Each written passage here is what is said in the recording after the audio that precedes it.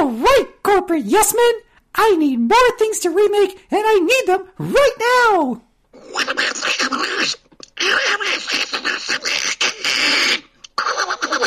Oh, sorry, Donald. You're not that popular right now.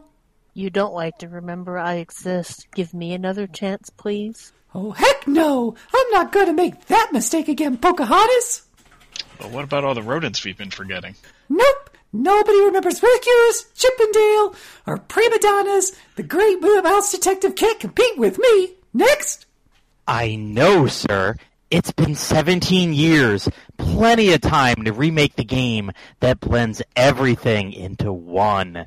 Oh, you're right. Why didn't I think of it before? Remastering doesn't get us far enough. It's time to remake Kingdom Hearts. Then we can remake the whole series, and by the time it's finished, we can remake it again. Huh? The people will love us for it. Huh?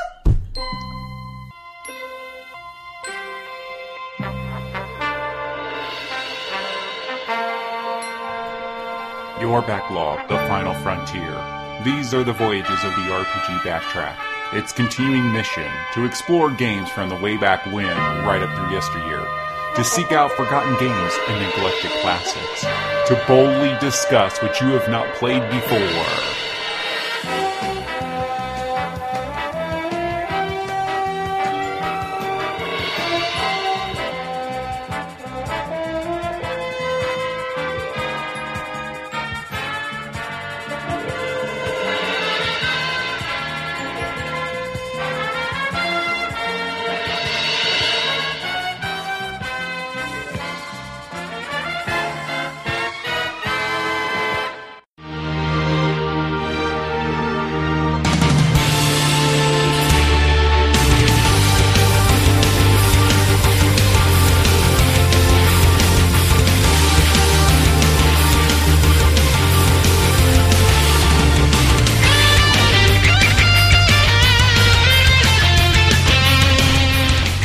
Welcome to RPG Backtrack, the longest running podcast about your favorite RPGs of the past. Get ready for in-depth discussion of plots, characters, gameplay, and more from the staff of RPGamer.com. Here are the hosts of RPG Backtrack, Bill Willis and Mike Minky. This is RPG Backtrack at number 202. I'm going to wreck it. You might think we're talking about Wreck-It Ralph. No, we're talking about what I'm going to do to a particular Kingdom Hearts game, but we'll get to that in a moment. I am one of your two hosts. Anyways, I am Phil Willis, and this is the one, Mr. Mike Meeky. Yeah, with my title, I was obviously imagining that we would go a little further with Kingdom Hearts, to the point where it might actually have been released in the same time frame as Wreck-It Ralph, but this series is just so expansive that was too much to hope. So, never mind. It's still a Disney reference. It's all good. It's all good, Mike. It's all good. I believe we got the voice of Miss Relly Mayan on here as well. Resident Kingdom Hearts archivist and Crisis Line sport. Yeah, no, super glad you're on, because otherwise this would be a very short podcast. We also have the very flaky Mr. Mike Lapps. He's so flaky. Flaky? What do you mean flaky? Oh yeah, whatever. How dare you? Yeah, totally. We used to play Monster Hunter. We used to talk Monster Hunter. Yeah, I rely on you to bug me to play Monster Hunter. Where are all my annoying messages? When are we going to play Monster Hunter? He left me for Fortnite. So we play Fortnite. Once. It's totally a Fortnite addict now. Then we have this new guy on here, except we don't know if he can talk yet or not. I might be able to. Oh, there you go. Yeah. Well, we had Robo new guy for a second there, so we kicked him off, and now he's back on. Since, sometimes my inner heartlessness comes out. Hey-o. We're robots, so who knows? What? All right. Well, sometimes decisions have to be made, and we just kick them off. What? I took my gummy ship to Tron World. I'm back. Yeah, well, there you go. We are here to talk today about a couple of Kingdom Hearts games. We'll be talking about Chain of Memories and Kingdom Hearts 2.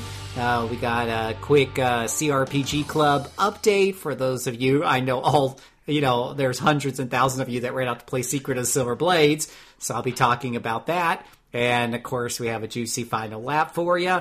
So we're gonna dive right into it. Hold on tight. We'll be right back.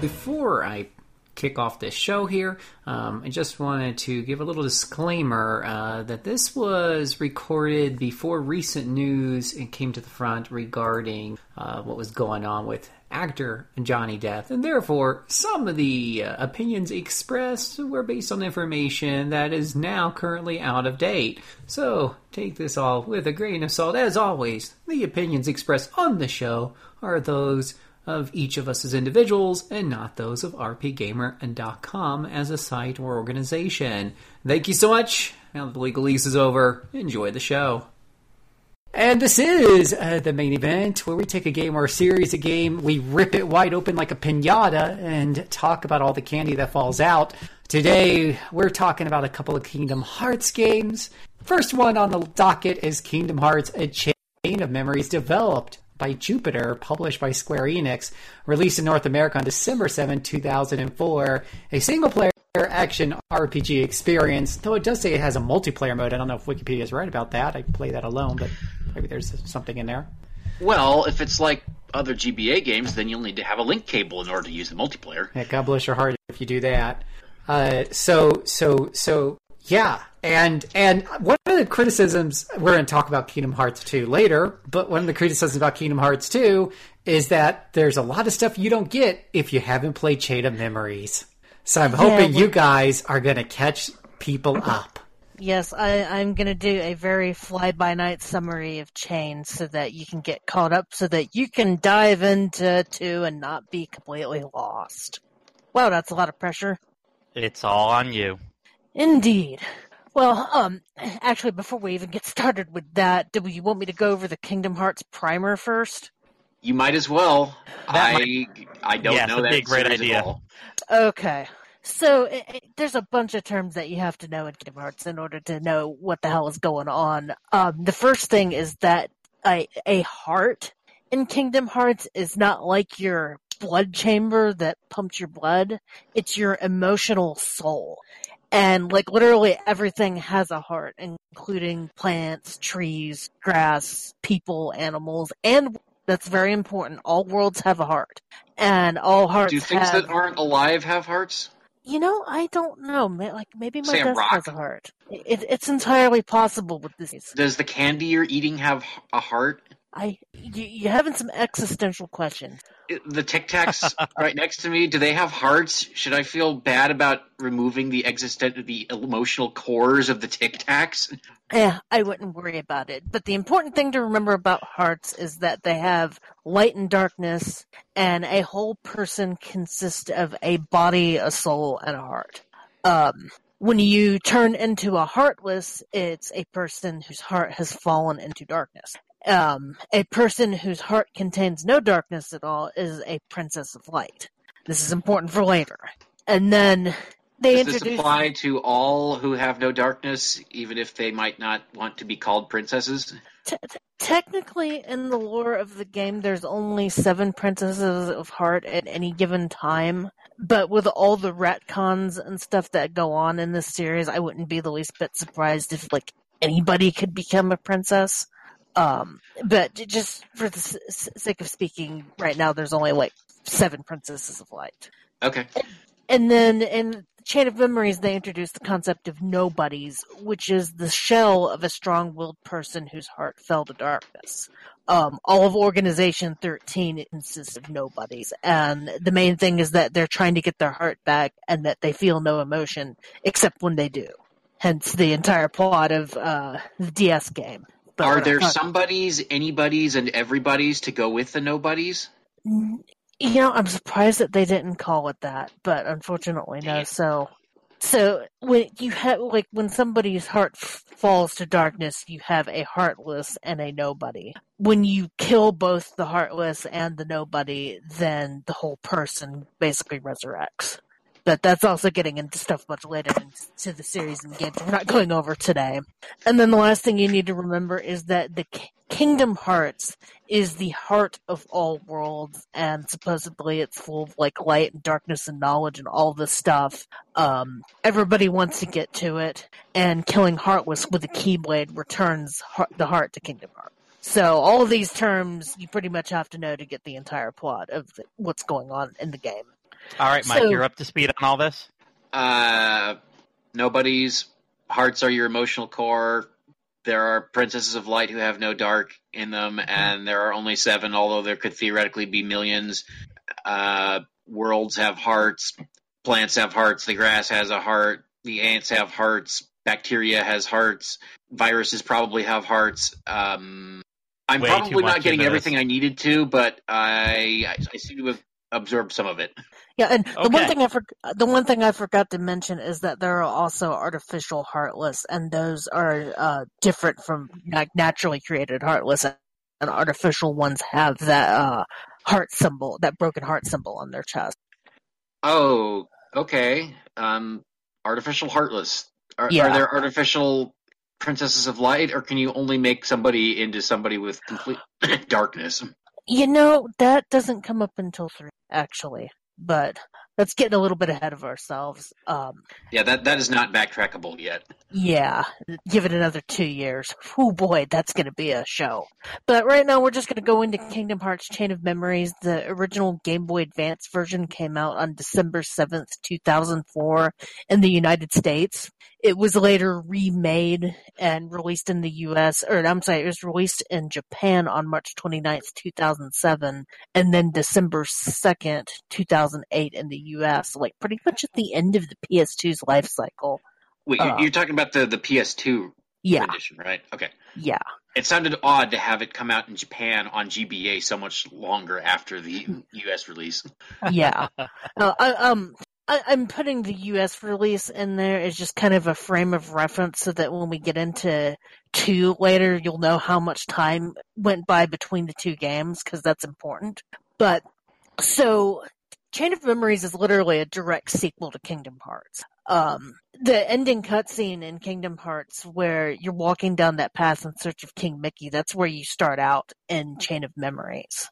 And a guy in a black cloak appears, and Sora, Donald, and Goofy chase after them, and it takes you to Castle Oblivion, where all of the heroes lose all of their memories, which are converted into cards. And this hooded man explains that the deeper you go into the castle, the more memories you lose, but you also uncover new memories in the process. And this game is where Organization 13 is encountered first time. Castle Oblivion has nothing to do with the Elder Scrolls game, right? No, nothing to do at all. Just a huge, ominous castle, spooky, you lose your memories, but you also gain memories. And in this game, as Sora loses his memories as you're fighting your way through the castle, he gradually appears to remember a girl named Namine as an old friend is. And he starts reminiscing about how they were together on the Destiny Islands along with Riku and Kairi, and that they were great friends, and he keeps harping on this. And he learns through a boss fight that one of the Organization 13 members, Larxene, is holding Namine prisoner inside the castle. So as you're fighting for the floors, you end up clashing with a replica of Riku that was created and controlled by another Organization member, Vexen, and is believed by both Sora and the replica of himself to be the real Riku. And then later throughout the game, you meet Axel for the first time, who's a major character in Kingdom Hearts 2. And he's basically a double agent. Kind of the whole plot is that a couple of Organization 13 members, Marluxia, Larxene, and I think one other one, I want to say Vexen, is trying to basically turn Sora into a husk of himself and make him lose all of his memories. And Axel is kind of like working with them, but then later double crosses them and ends up releasing Naminé, and that's when you find out that Naminé has been messing with your memories the whole time. So she just planted herself in Sora's memory to get him to basically leak his memories later, and you actually I don't believe that you find out why they're trying to get his memories out of his head fully until the DS game. Because while this is all going on, the DS game is happening at the exact same time. But that's another backtrack onto itself. So I can't remember which one the DS game is right now. Is that 358 over 2? 358 over 2. But yeah, let's not touch it. I don't want that title. Yeah. Well, I mean, I've heard that one is a game. I haven't actually played it. I only played through the cutscenes. But from what I'm told, it doesn't really play well on the DS. Which hence why that's why they just did the cutscenes for the 1.5 collection. But yeah, that's happening at literally the exact same time as this is happening. But because this one came first, it kind of behooves you to play this one before you play 358. So after you find out this revelation that Naminé's been messing with your memories, you face off against Marluxia, who is the Lord of Castle Oblivion, and he's the one who lured Sora there, and he is basically trying to overthrow the rest of the organization with Larxene. And you climb to the highest floor, and you defeat Marluxia. And after you win the game, this is when Naminé puts Sora and his friends into pod-like machines to help him regain the memories that they have lost, even though they will forget all the events that transpired in the castle. Before they're put to sleep, Sora and Naminé promise to meet again as real friends once he awakens, and Sora believing that his memories of her and the castle will remain in his heart despite being forgotten. I didn't know where to put this in the Kingdom Hearts 2 blurb, but basically at some point in Kingdom Hearts 2 you find out that Naminé is Kairi's nobody from when she went catatonic in Kingdom Hearts 1.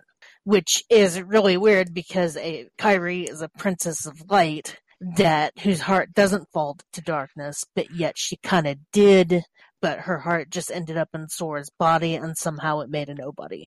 Wait, so your heart can create a nobody while you yourself do not become a nobody? I guess that's what the game... Your heart can split into multiple persons? Actually... yes, you can, because Xehanort does that exact thing in Dream Drop Distance, but that's getting way ahead of ourselves. But no wonder we needed the Cliff's Notes. This is remarkable. I feel like I should reread Lord of the Rings right now for a nice primer on easy to understand mythology. Yeah, I mean, you need the appendices. Yeah, Nomura kind of does whatever he wants with the we've seen that Tetsuya Nomura does not prize comprehensibility and accessibility. No, not exactly. And then, I said that 358 over 2 days is going on at the exact same time Sora's plot is going on. There's also another timeline that's going on while this is going on, because when you finish the game for the first time, you get to play through it again as Riku. And all of Riku's stuff is going on at the exact same time as Sora's stuff. So there's basically 3 different timelines kind of converging into 2. So Riku's story takes place right after Kingdom Hearts 1, where he's transported from the realm of darkness into Castle Oblivion's deepest basement. And at the end of Kingdom Hearts 1, Riku helped shut the door to darkness, so that's where he ended up. And he goes through the entire game, goes through Chain of Memories and fights figments of previous enemies, and he's trying to combat his inner darkness, because his whole arc in Kingdom Hearts 1 was that he was wrestling with the darkness. And eventually Vexen picks a fight with Riku to gain some data so that he can create a replica of Riku to help basically just kind of throw a wrench in Marluxia's plan.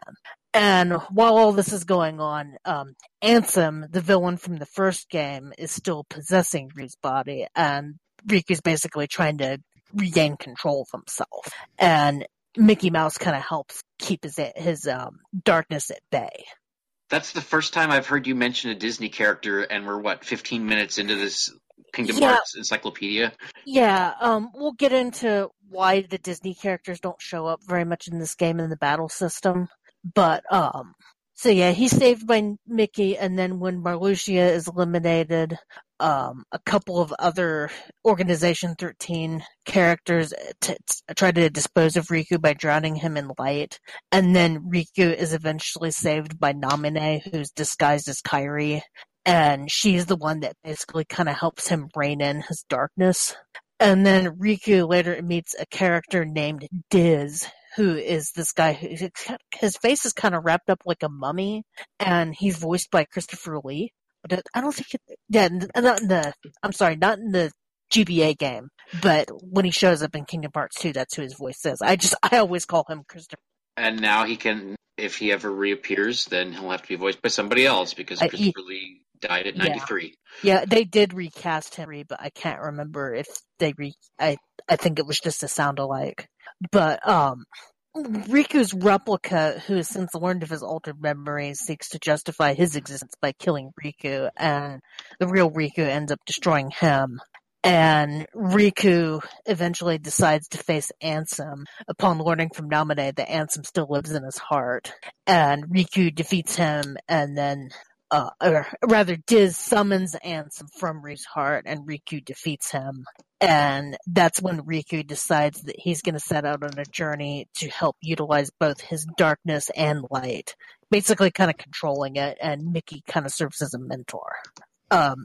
Unfortunately, I didn't play through the Riku mode, which is called Reverse Rebirth, just because by the time I got done with the initial Chain of Memories, I was kind of sick of the game and didn't want to deal with the battle system. Because unlike the first game, this one's battle system is all card-based combat. Or rather, it's still action, but instead of just, hitting things with your Keyblade, all of your actions are done with cards. So you want to cast a spell. This is dimly familiar. I am kind of remembering something about this, deciding I don't feel like messing with this any longer, and stopping. Yeah, I don't know why they decided to go with card-based combat for this.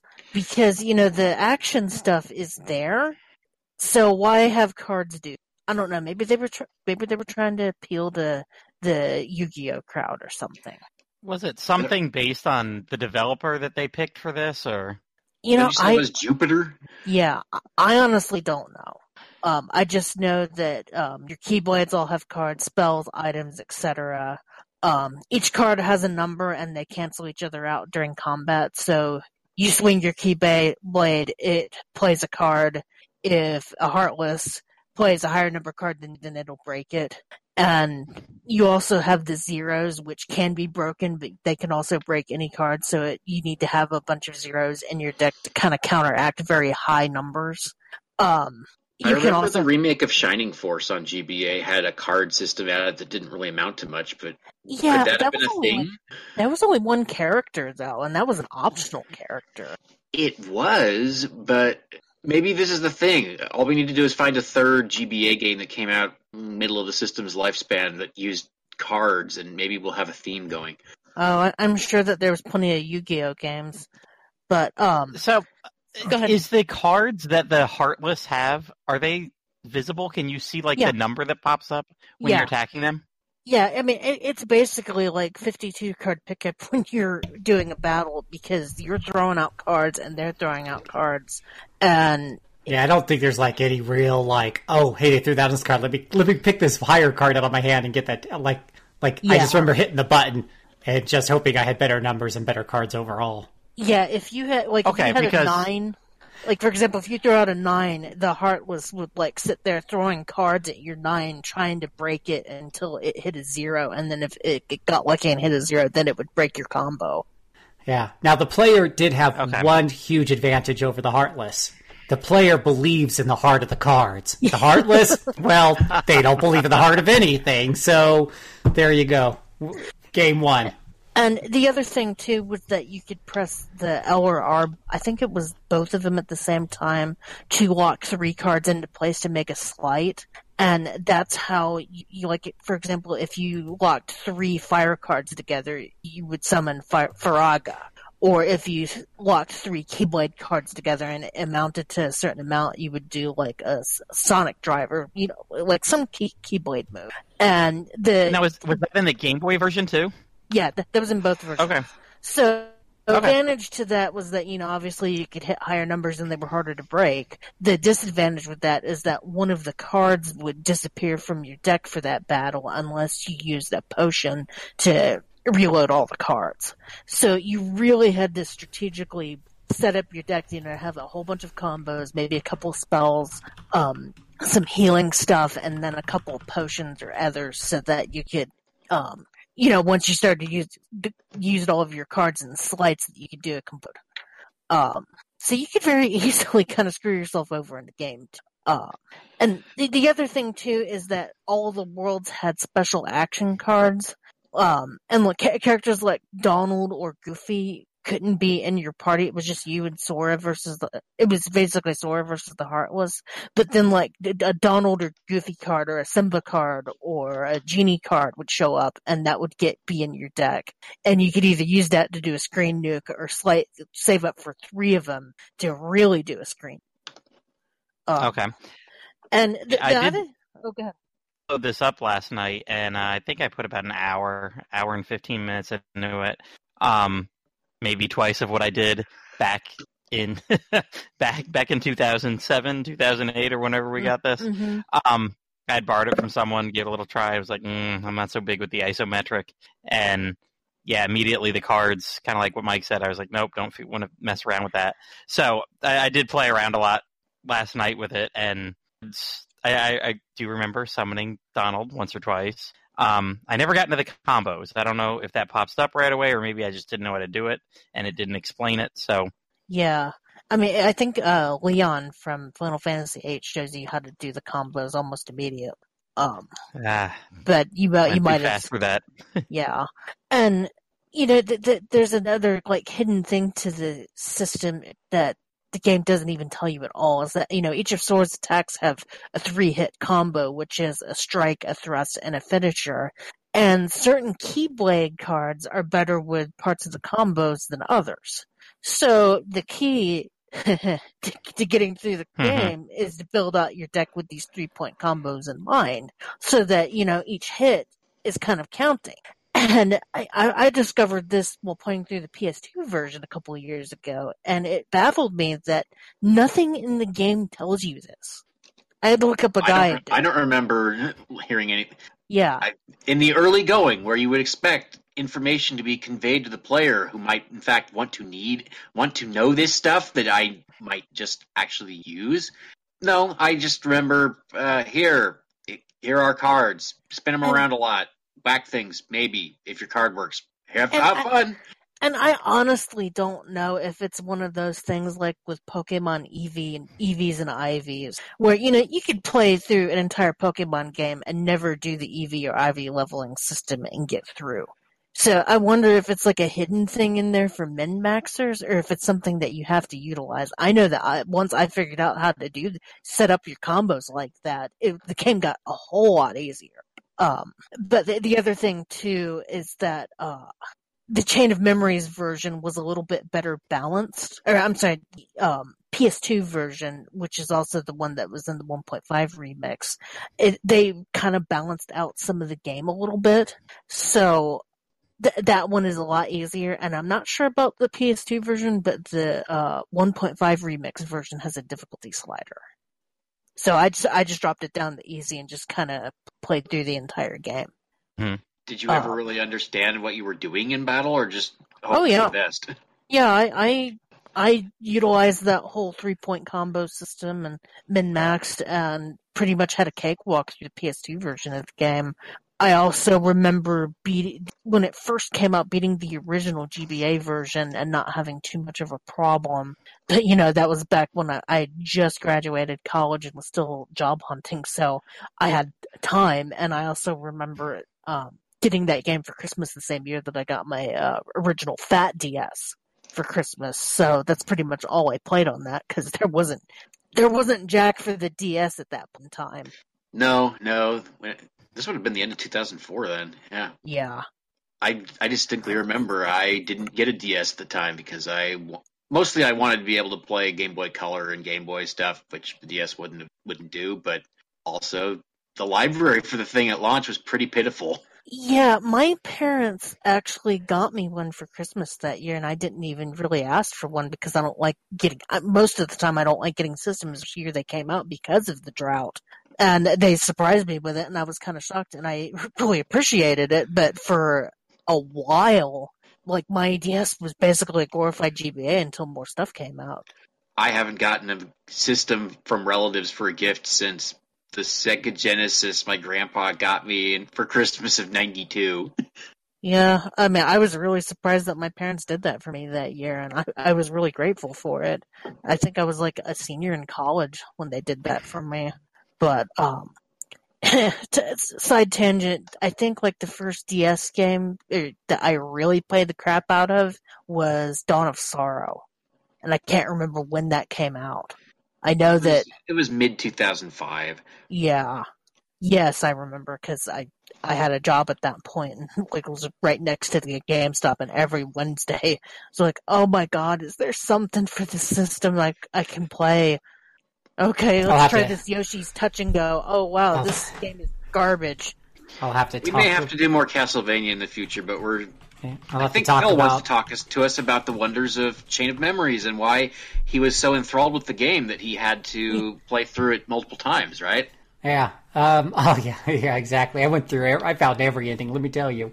No, but I'll have to talk about my early DS experience. You just kind of reminded me of my story and something that ties into something going on today. But I'll do that on the final lap. I'm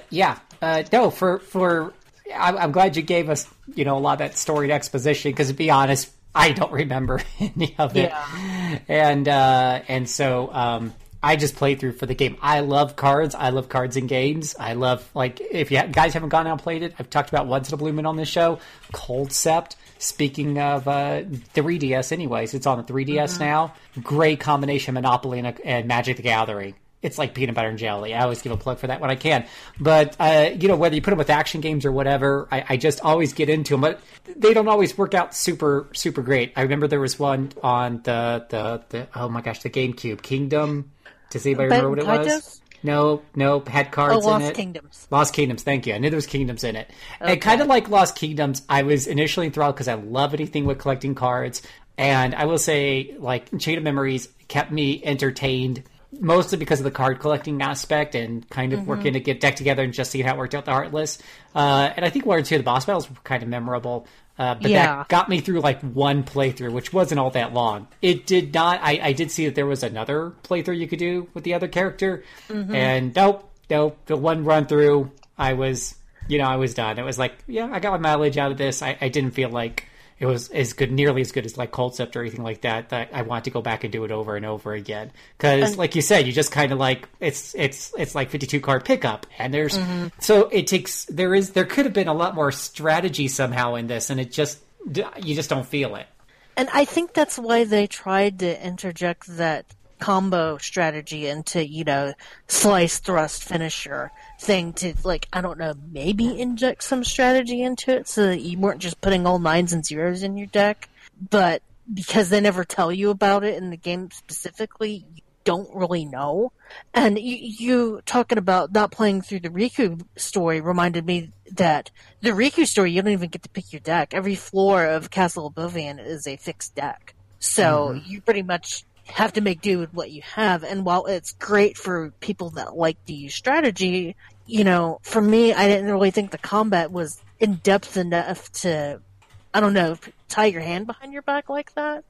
And I don't know if you guys experienced this the same way I did, but because the rooms in each world are, I don't want to say randomly generated, but more like you generate the rooms using the cards that you get from enemies. And sometimes, you can get rooms with a buff, like all enemies are asleep or all enemies, their cards are -1 or whatever. And sometimes you can get rooms that are more challenging, but you get better rewards, like all the enemies have a +1 to their cards and stuff like that.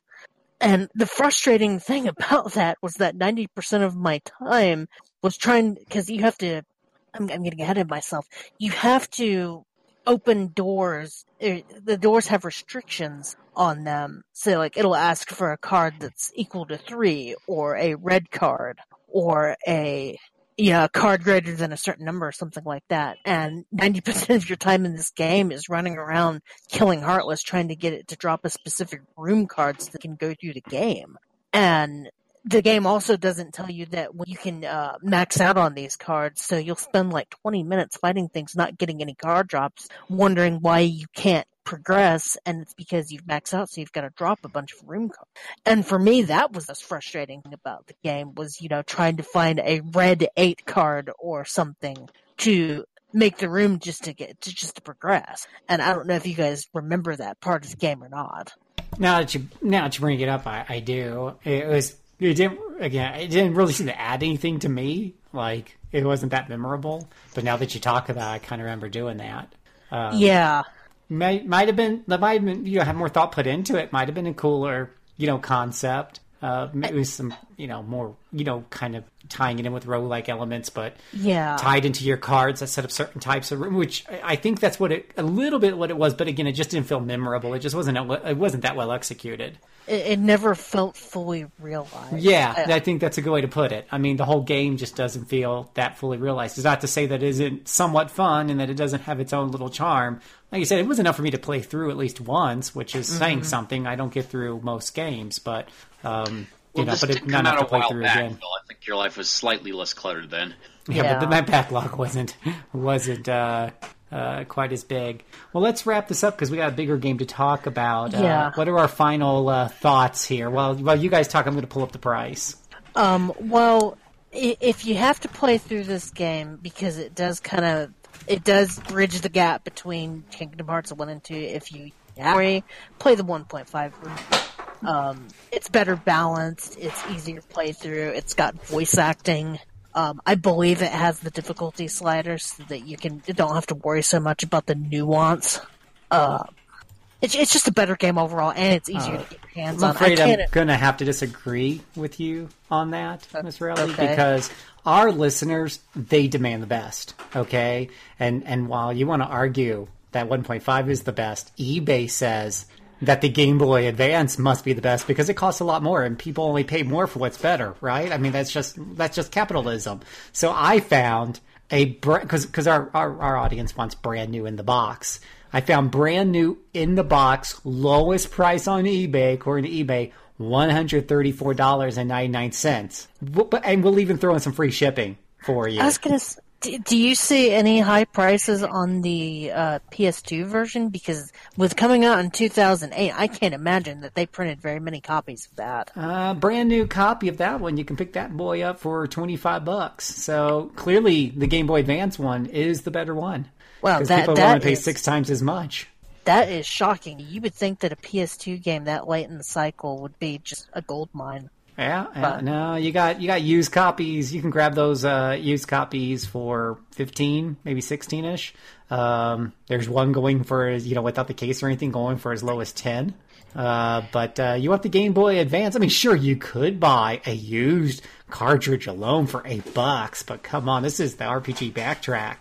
You want that bad boy new mint and in the box for the low price of $134.99. I like how they do it like $134.99, not $135, $134.99. That's salesmanship. It is. It makes a whole big impression on your audience when they have to spell out multiple extra syllables, and it's what is that? Less than 1/100th of 1% difference at that stage. Did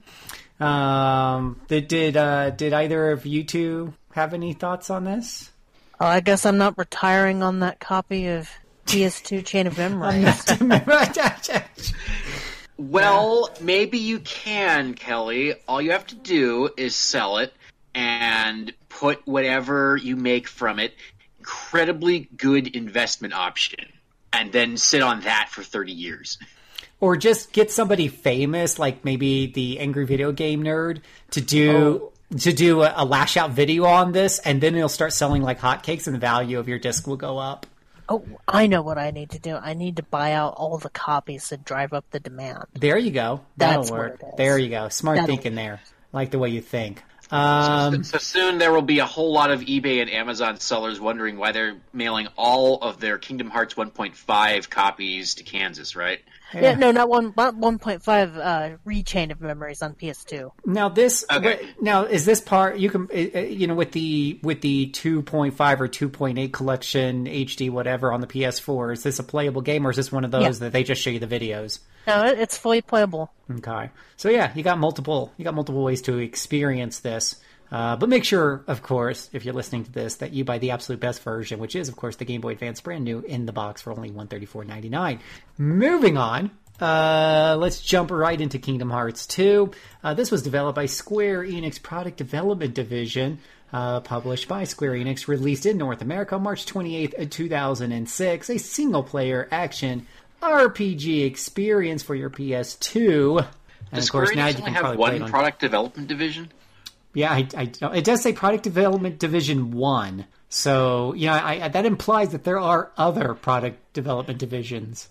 It also might explain why some Square Enix games take so very, very long to come out. Surprised There me. aren't enough product development divisions. Well, they're actually split up. They're the ones making this game for the PS3 and then the PS4. So you got so many ways to experience Kingdom Hearts 2 nowadays.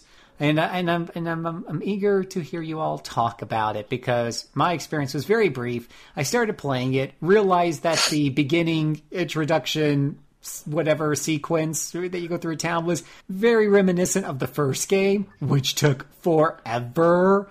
And I just wasn't going to do that to myself again. I had promised myself after getting through the 2-hour introduction, jumping around, collecting baubles section of Kingdom Hearts 1 that I was never going to play that game again. So when Kingdom Hearts 2 pretty much had a very similar introduction, in my opinion, I couldn't do it. I just couldn't. But tell me why I should. I'm assuming you're going to tell me why I should. But there's some light at the end of the tunnel, right? Well, before we do that, we need to invite Wheels. No. He's dead to me. Nope, haven't seen a Monster Hunter forever. He's off, playing hockey or something, does other podcasts. He's been cheating on me behind my back. That's what this really comes down to. Have you not been able to play Monster Hunter without him? It's not the same, Mike. It's just not the same. Doing it by yourself, it's a lonely affair. Mr. Apps, you appear to have jaded Phil to a horrific extent with your lack of Monster Hunter lately. Oh, no. I was gonna say he sounds like he's a wife that was cheated on or something. Mm-hmm. I've played some Monster Hunter. Yep. I'm gonna go hide in a corner now. Yeah. And I'm like the jilted lover that spies on him because I'll be logged into like Steam or PlayStation or whatever it is, and it'll say Haps is playing Fortnite or whatever it is. And I have never played Fortnite on my PS4. I think I've seen some Twitches recently. A Fortnite. This implies probably. that you've played Fortnite on things other than your PS4. I What's played this it on my Fortnite? phone. I was gonna say, what's this Fortnite you speak of? Is it a video game? It's like a third-person shooter roguelike. But is it as good as Kingdom Hearts 2? So who wants to talk about the plot of Kingdom Hearts 2? Well, let me ask you guys something. Who wants to go play as Sora and have another fun adventure? Before we go anywhere, can I ask this? Why does everyone have such gigantic shoes in Kingdom Hearts? Mickey. It's kind of matching the cartoon style. Yeah, it's a fashion statement. Okay, it just looks weird for Sora and all other supposed people to be walking around with size 40 clown shoes. You know what they say about Maybe they're like Soras with puppets. large feet? No, I don't. Large hearts. They Indeed. keep them from being heartless. Heyo. So let me ask you guys again. Who wants to go have another fun adventure with Sora? I don't. Oh, Mr. Contrarian. I literally want to play as every other new character in the Kingdom Hearts series other than Sora. Well, I'm asking the other people who Okay. clearly are Sora fans and want to go play as Sora right from the start. Years ago, my answer would have been yes. Yeah. I have no feelings here. I cannot say. Well, unfortunately, in this game, you've got to spend 6 hours as a character named Roxas for. That the doesn't game sound Say what? the best use of my first 6 hours. Yeah, so the game starts you out as Roxas in Twilight Town, in a town called Twilight Town. Now, bear in mind, this takes place 1 year after Chain of Memories. And your character named Roxas, who looks weirdly like Sora, but at first you kind of think it's Sora, but then, the hair is different and the clothes are different, and he's kind of a little more emo than Sora. And you're like, okay, well, I'm this kid, and I'm in Twilight Town, and I'm bummed out because summer is winding down. And you're hanging out with your friends, and suddenly someone stole your blank. And you have no idea what Your blank what? even is. You're blank. Yeah, Like- your blank. Oh, my blank is. Your blank? Somebody stole your... Literally in the game, they bleep out whatever it is. Yeah. Oh, I thought somebody had stolen my pyrotechnic bullet that isn't going to do anything unless you're Brandon Lee. Oh no, Yeah. this is Kingdom Hearts, so they're going to do something really weird. So Yeah. So you have to go find that, and you start seeing weird... and they kind of look like ghosts at this point around, out of the corner of your eye. And you chase them down, and you discover that they're creatures called nobodies. And for some reason, I can't remember if Roxas could summon a Keyblade in this section. I don't think he could. It's been a while, but he defeats them, and you find out that the blank is actually your photos. And all this crazy stuff starts going down in Twilight Town, and before this happens, you are in a tournament called Struggle, where you actually kind of learn how to fight, and you go get to beat the crap out of Cypher and his gang with a wiffle bat, which is actually kind of fun. And they also show, for the first time, they show Setzer from Final Fantasy VI in 3D, and he's actually kind of a douche. Which, it made me upset at the time, because Setzer was one of my favorite Final Fantasy VI characters. same here. But, so anyway, as stuff gets crazier in Twilight Town, you start running into, Organization 13 members, and you find out that you are actually Sora's nobody from when he turned Heartless in Kingdom Hearts 1. And that you are trapped in suspended animation, and that this whole thing with Twilight Town was just a simulation, while, Diz and Riku are trying to restore Sora's memories. And eventually Roxas kind of gives up, and Sora is returned whole and comes out of the pod along with Donald and Goofy. And in your journal, there's text that says, "Thank Namine." And that's when the game actually starts. Now, let me tell you about this 6 hours sequence. It is slow as balls. Oh yes, incredibly slow. It wouldn't end. It just wouldn't end. It was a nightmare. I think the thing that got to me was having to do odd jobs for money to be able to enter the struggle tournament, and how tedious that was. Oh my god. I can't do it anymore. And everybody that has ever played Kingdom Hearts 2 complains about this sequence, because not only is it slow, but you pretty much had to have played Chain of Memories to know what is going on. Oh yeah. I'd rather play the first 2 hours of Darkspire. Now let's see. Are you sure about that? Yeah, the first 2 hours is before I realized how obtuse and arbitrary it was. So it was almost kind of fun, almost. That was the part where you got to spend whole rounds of combat where nobody hit anything, right? Well, this is kind of true, but I'm kind of, D&D person. I'm a little immune to that. I'm used to that. It was cool, oh my gosh, it's gothic-y, and it's got a cool, soundtrack. You can flip between the old mode and the new mode. It's when it was it was kind of exciting before it started, before I started seeing the man behind the curtain. See, Kingdom Hearts 2 is just the opposite. It's very boring to start off with, and then I'm hoping you guys tell me it's fun later on. Darkspire, super fun later early, and then you realize it sucks. Yeah, it gets super fun later on, because when the actual story begins, King Mickey and Yensid, the sorcerer from Sorcerer's Apprentice, sends Sora on another journey, and his goal is to find Riku and uncover the organization's plans. And then this is when you get your gummy ship and get to, go out into the world. And I think this game has the most interesting variety of Disney worlds in the series to date. I thoroughly enjoyed it. Yeah, I mean, you've my got favorite one. Oh, go ahead. Oh no, I was just saying this was my favorite entry. All the worlds were quite excellent. I mean, I've got most of the interesting ones listed here. You actually get to go through Mount Olympus this time, and it's not just a Colosseum. Mm-hmm. And you get Auron from Final Fantasy X in your party, who is the most badass character ever. He tells Hades to go F himself, pretty much. That's not exactly what, in my mind, that's what he said to Hades.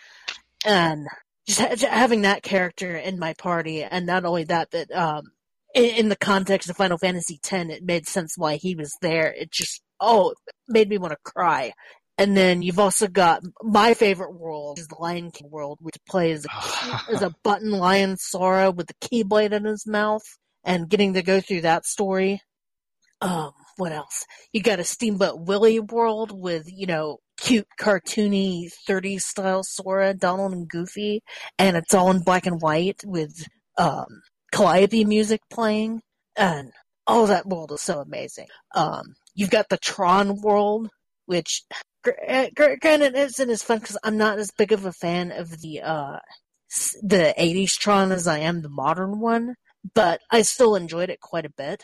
And I think that one actually has Tron's voice actor. I mean, I've never even seen Tron, and I absolutely had a blast with that world. So yeah, it's very well done. Keep in mind, this game came out before Tron Legacy. Yeah, so there was no way to include that. Yeah, unfortunately, unless Square remakes it now. Yeah, well, we'll get into Tron Legacy in another wait a minute, time. haven't they already remade this 100 times? No. Well, yeah. Well, apparently they just remastered. Remastered, okay, yes. And this one brought us Uncanny Valley World, aka Pirates of the Caribbean, which, that was before we were sick of Pirates movies and before Johnny Depp kind of became a problematic person back when we still liked Johnny Depp and still Don't you worry, Kelly. We're going to get a new Pirates of the Caribbean that's a reboot. They're going to throw out Johnny Depp and have something and just reboot it. As long as Jack Sparrow's there but played by a different person, I'm cool with that. Because I love Jack Sparrow and I hate how that character got tainted because of Johnny Depp. We'll see what happens. But yeah, I mean, the Pirates world was just awesome, even though, seeing realistic humans with PS2 graphics paired up with anime characters and cartoon characters is just a little bit jarring. I don't know if anybody else felt the same way. You've also got the Nightmare Before Christmas world again, but this time they focus more on the Christmas Town part of it, which was kind of neat. You've got Mulan's world. The game is just stacked. Yeah, man. I think you go back to What can I do for you? Agrabah.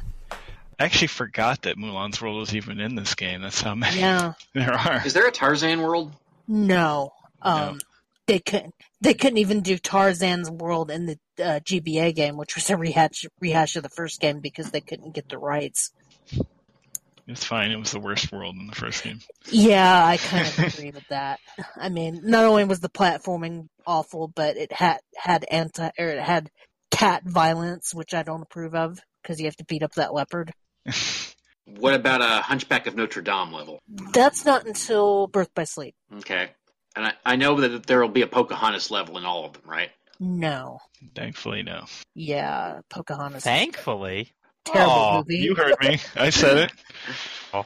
I hate that movie. You do not like painting with all the colors of the wind? No. I think literally. Wind has so many colors, though. I think literally. I mean, whether you're white or copper skinned. I mean, it just.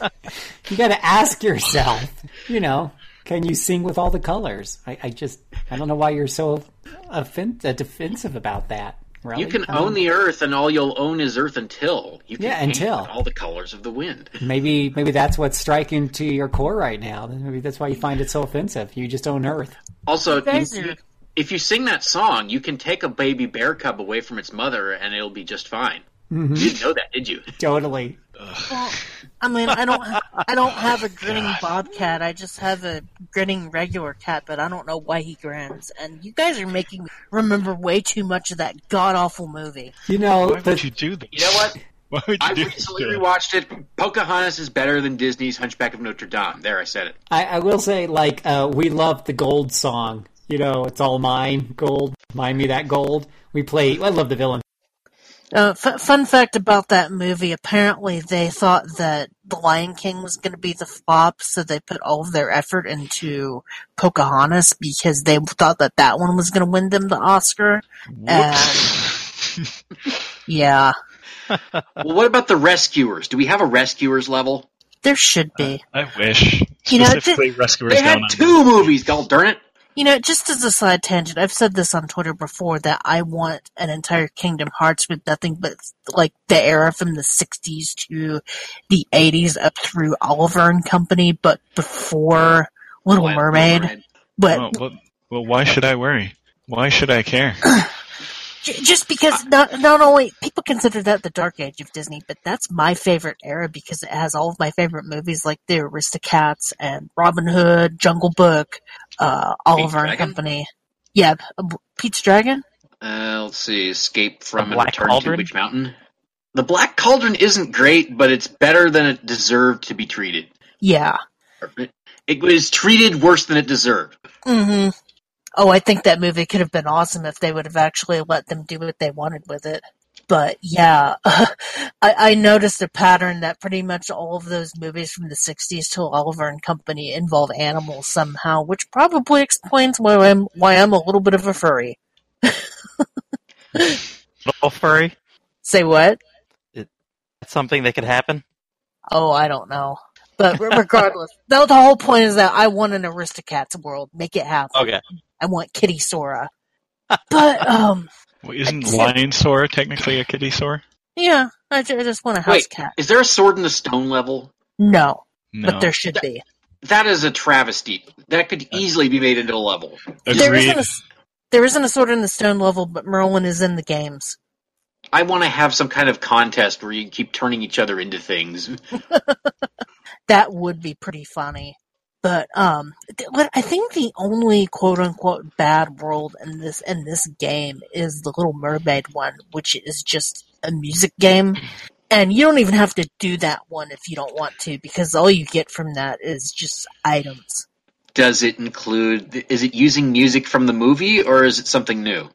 I think the first song is music from or something new, and then eventually it does Under the Sea.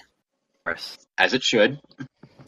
But the whole point is that you don't have to do that level at all if you don't want to. It's kind of a breather world. That, yeah, the Little Mermaid one was my least favorite one in the last game, just because of having Under the Sea on a loop. But I think that's all the worlds I went through. At least all the ones that kind of left an impression on me. I don't know if There's anybody. probably no Fox and the Hound level either. No. There was some Pirates of the Caribbean in this one too, right? Yeah. That's what I thought. Yeah, I called it Uncanny Valley World.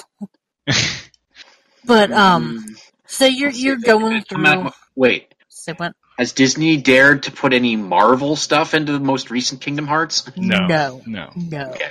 Well, isn't I Big guess Hero Big Hero 6 6, yeah, technically Marvel? That could count. I mean, and you know, getting a little ahead of ourselves, I'm going to be honest with you. I was not impressed with the worlds in 3 as much as this game. I love Toy Story World, but I'm not very far in 3.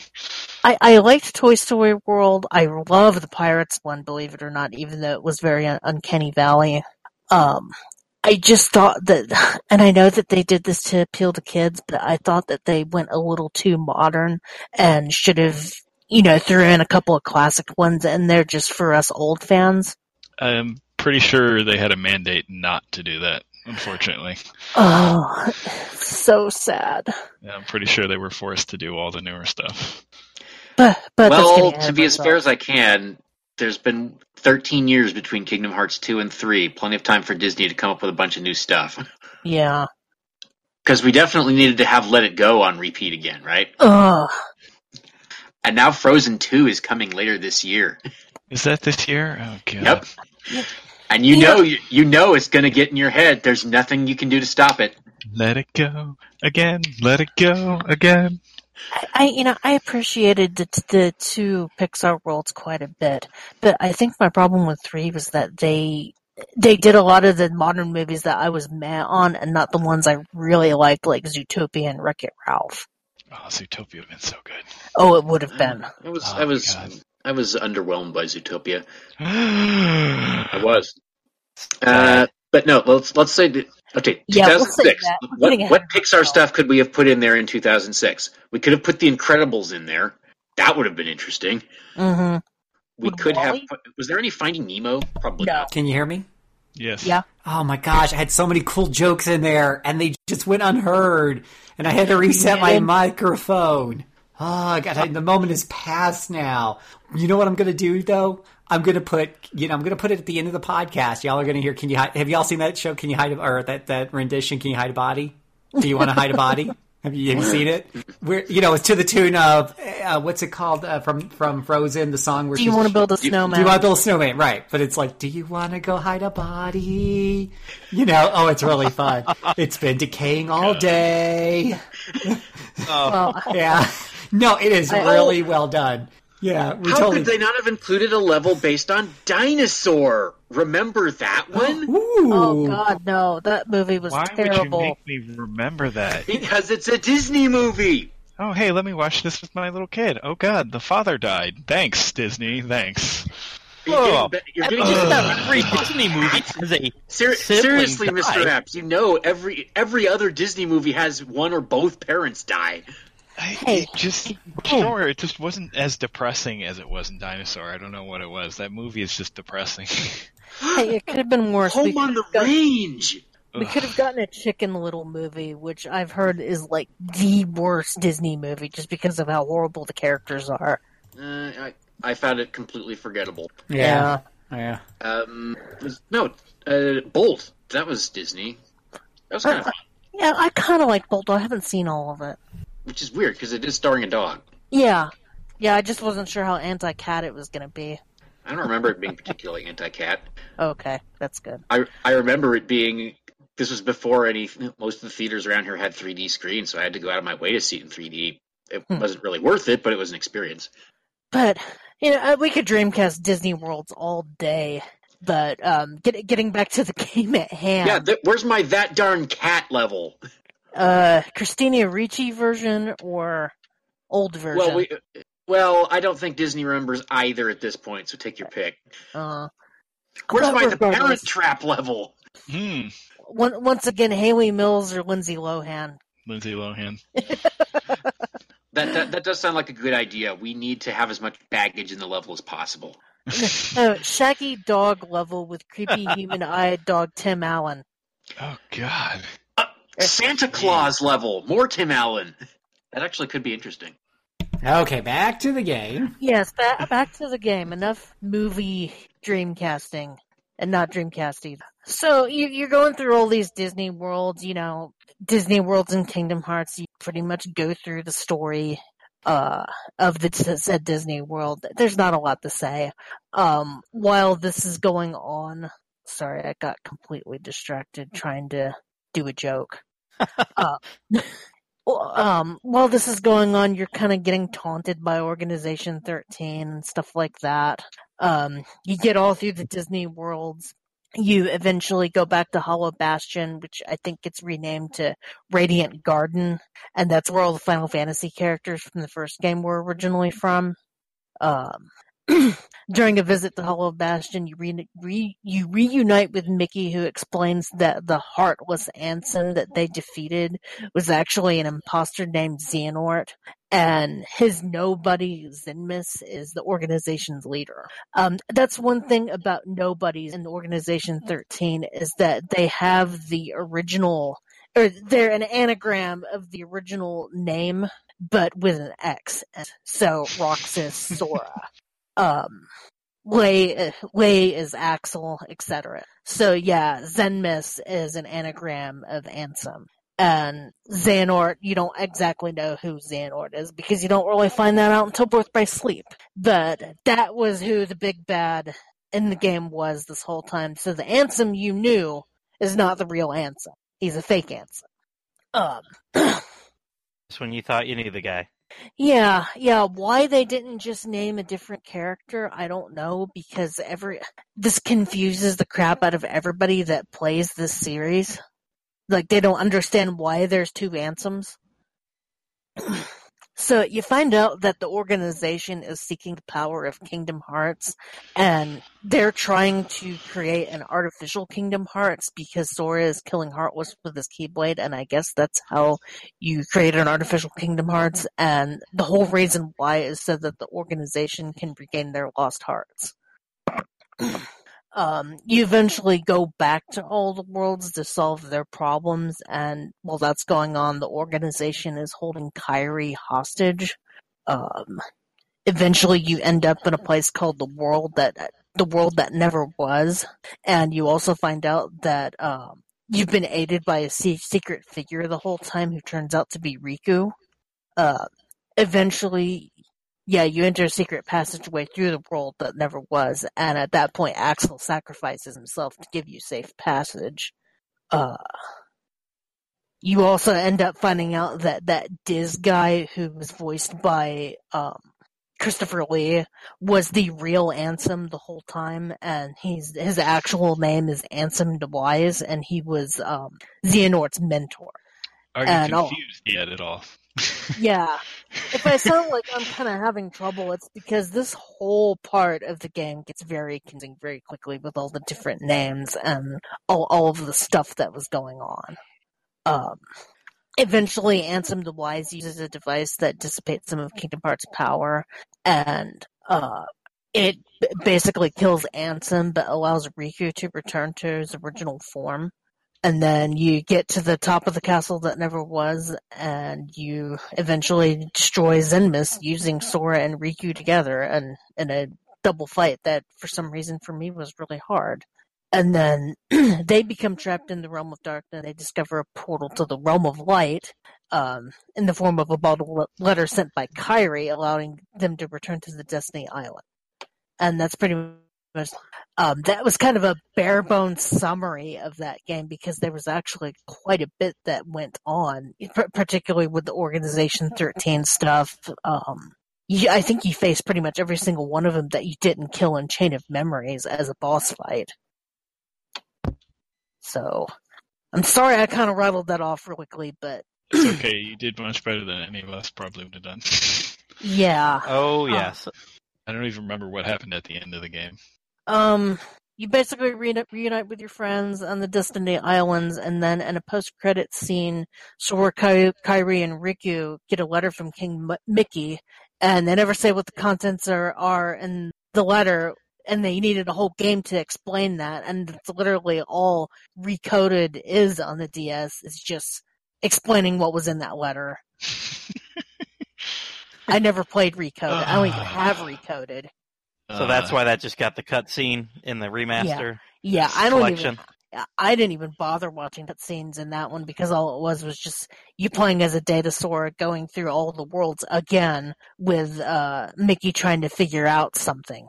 My Q&A Quest co-host Dave actually reviewed the game for the site and enjoyed it quite a lot, but okay, I believe he said that the story is basically irrelevant. Yeah.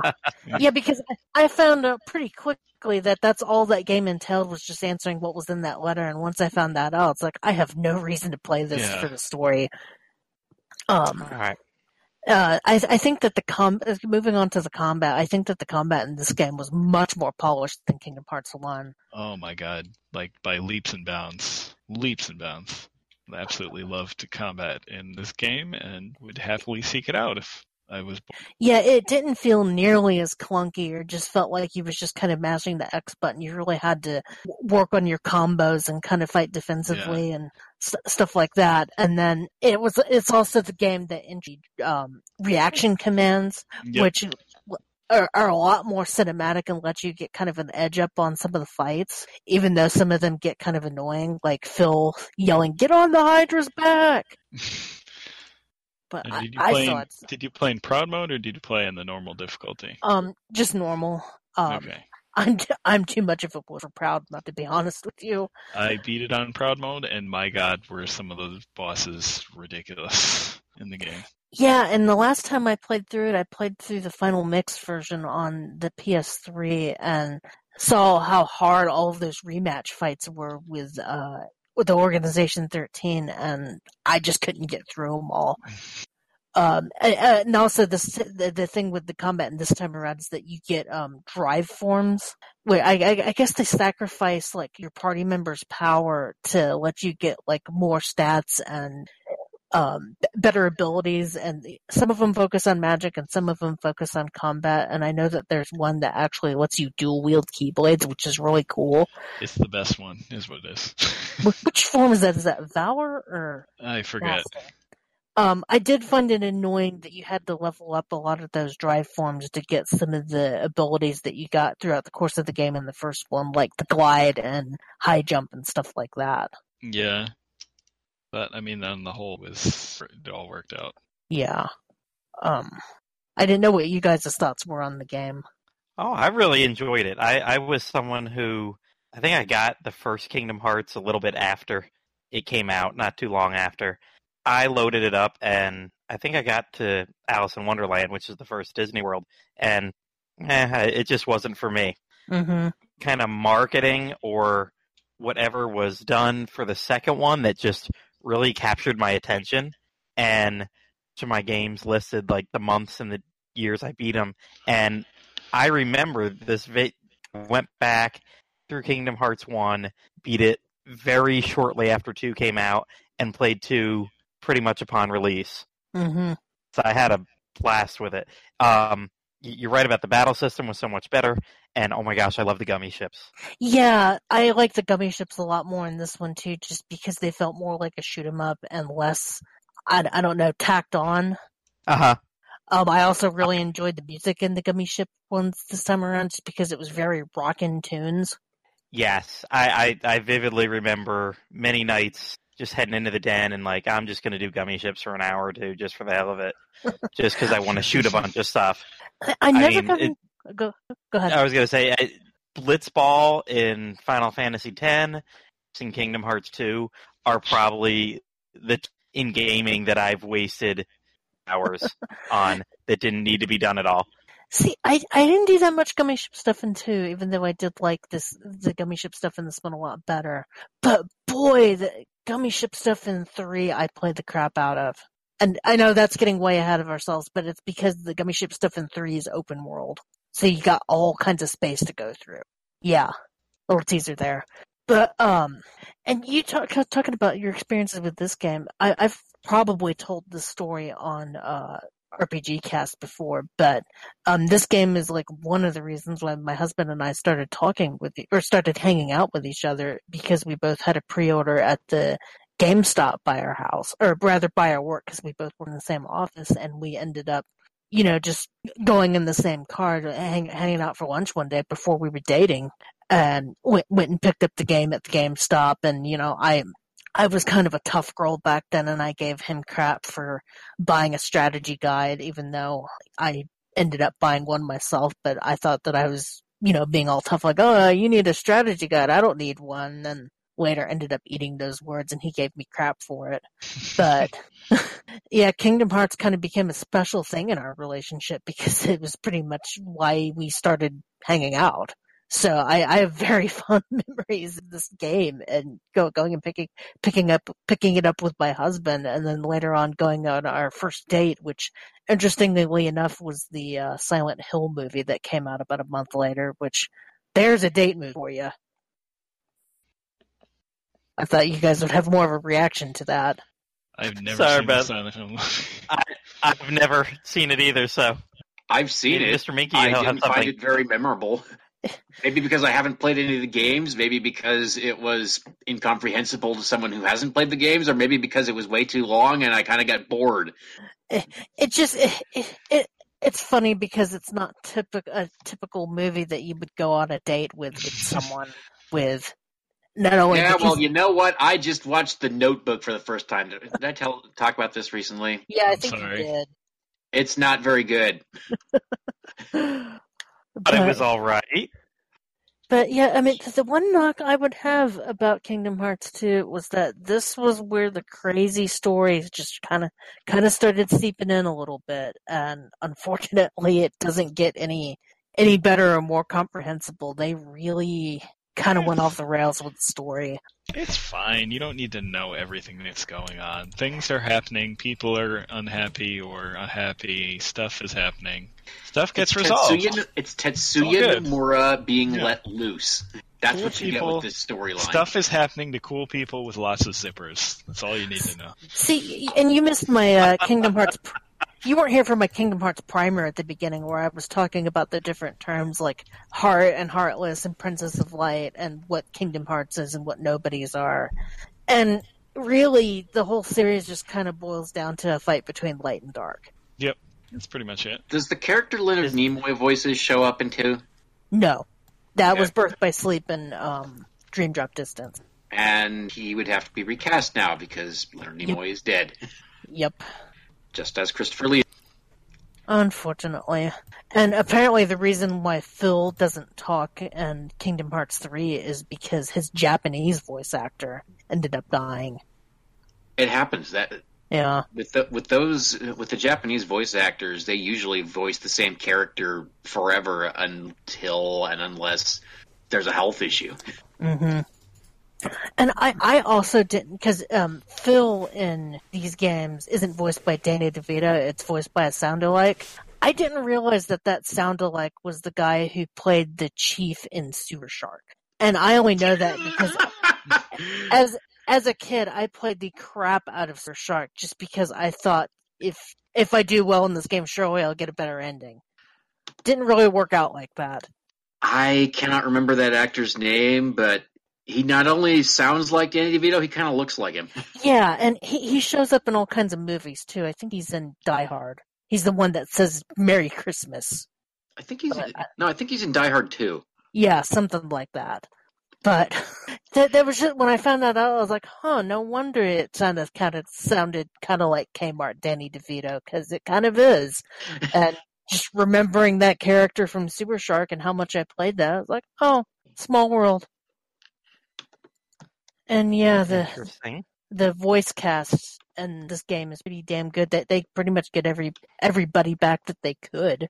Aaron And is they his have the money original. to get them. Mm-hmm. Aaron is his original voice actor.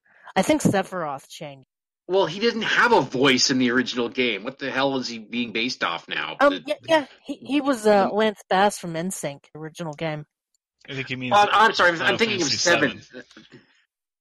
Yeah, Lance Bass.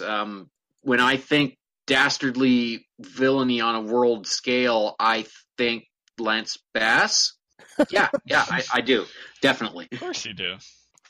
Who wouldn't?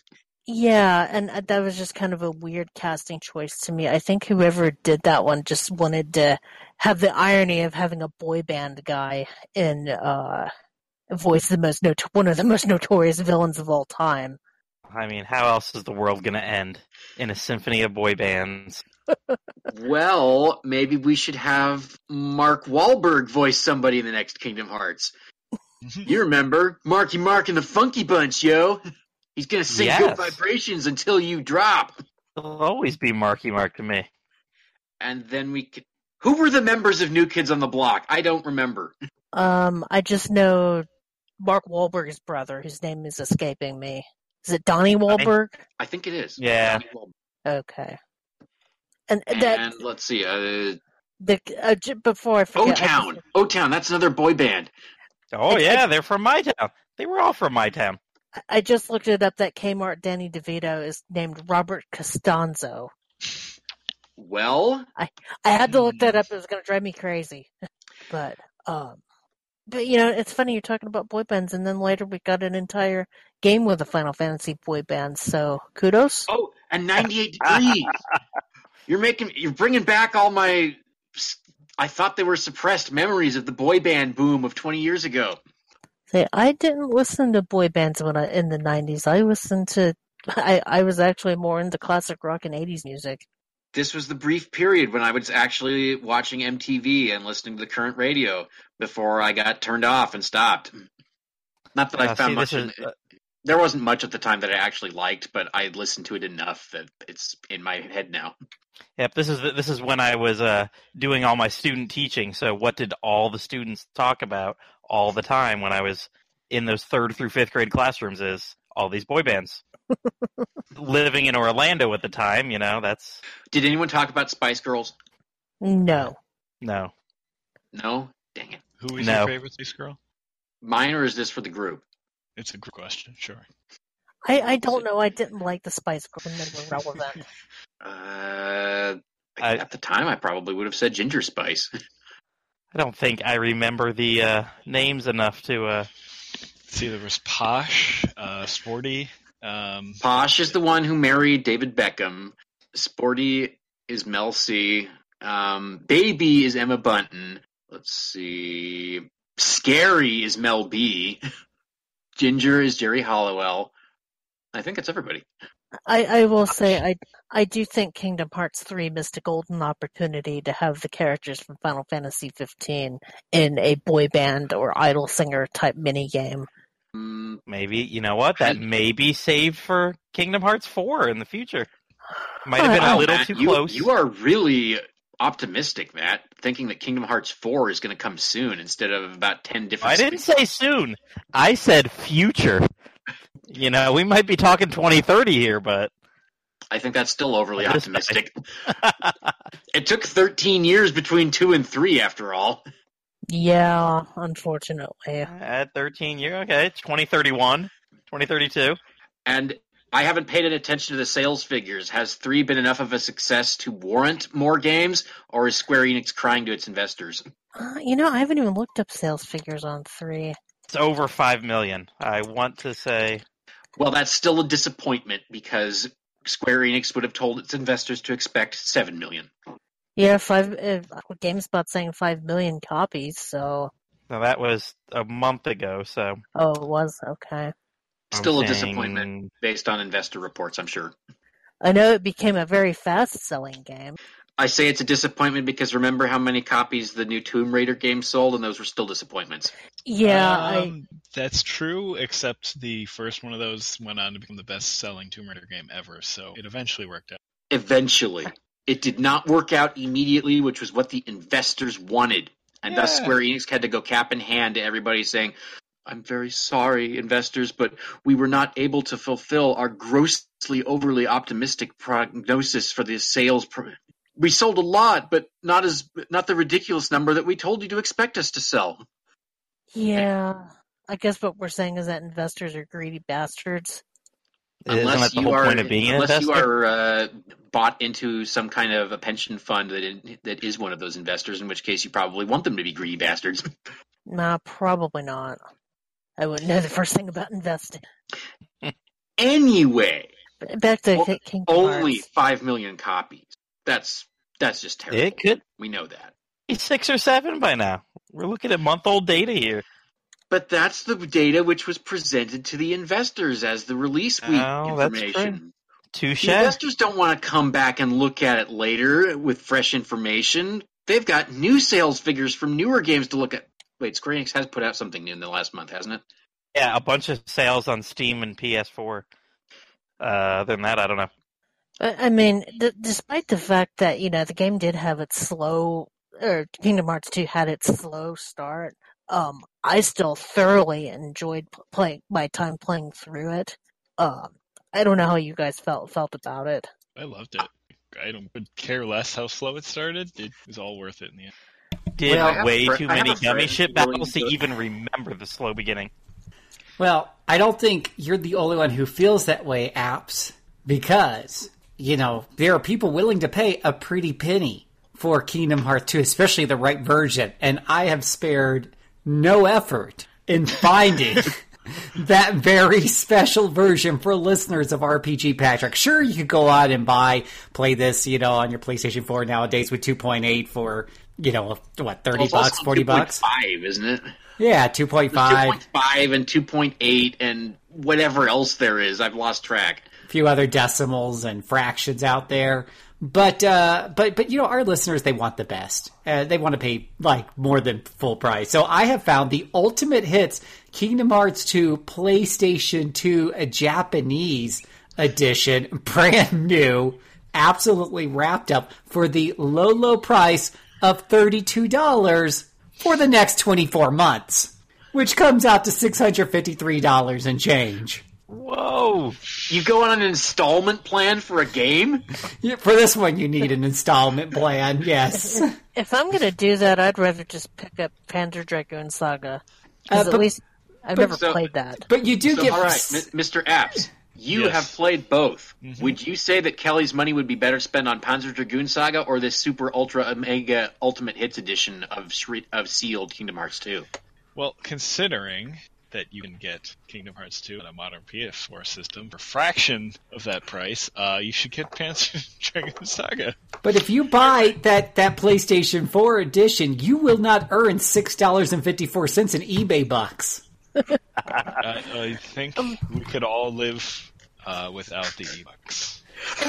What did you say? And on a side note, wrapping it up with the first game that we talked about, I didn't realize this until reading it just now, that the final mix version in Japan is what came with the Kingdom Hearts Chain of Memories PlayStation 2 game, when that was re-released in Japan in 2007. And we didn't get the final mix version, but we did get the PS2 version of Chain of Memories, which kind of sucks that that up until the HD remix, that we never got those final mix versions. At least, 10 years later? Mm. Well, we did eventually get, the Zodiac version of Final Fantasy XII? It just took about 10 years. Yeah, between that and I think the international versions of Final Fantasy X and 10 doing that. I mean, that was the primary reason why I spent money on those remakes, was to, get the ultimate versions of those games. It just kind of bugged me at the time that finding out about these ultimate versions that we were never going to get. So, listening to y'all talk about this, you've convinced me that I want to play this, but I still don't want to go through the beginning. It's kind of like Lady and the Tramp. I want the lady, I don't care about the tramp. So... What movie is that? It's a movie. It's a Disney movie. It came out before The Little Mermaid. It's before some of y'all's time, but it's totally Lady and the Tramp. Anywho... So No. I'm talking about, what if there was just the movie Lady? Right, that would be awesome. So here's what I'm proposing. I've still got this on PlayStation 2, so I just want to ship one of you guys my memory cartridge. You can play through those first 6 hours and then send it back to me, and I'll go play a real fun game while you do that. I'll tell you what, drop a 50 in that envelope with the memory card, and we'll talk. Jeez, yeah. You'd have to pay someone $50 to go through that pain. Can't they just give you the good, fun gameplay stuff right at the beginning? Why'd they make you go through 6 hours of pain? No, Phil, you have to earn it. You have to prove that you want it. The 2 hours was bad enough in the first game. And, for the record, in subsequent playthroughs, now that I kind of know how to fast-track that section, I don't hate it nearly as much as I did in the beginning.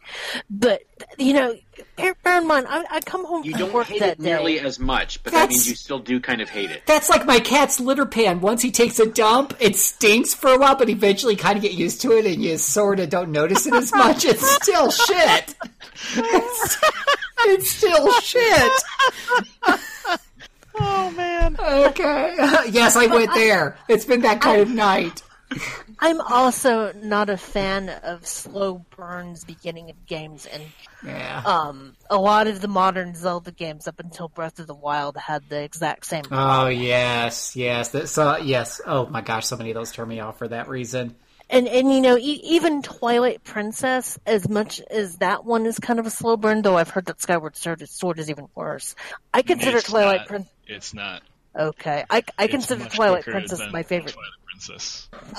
Twilight Princess is my favorite Zelda. Really? That and Link to the Past. Yes.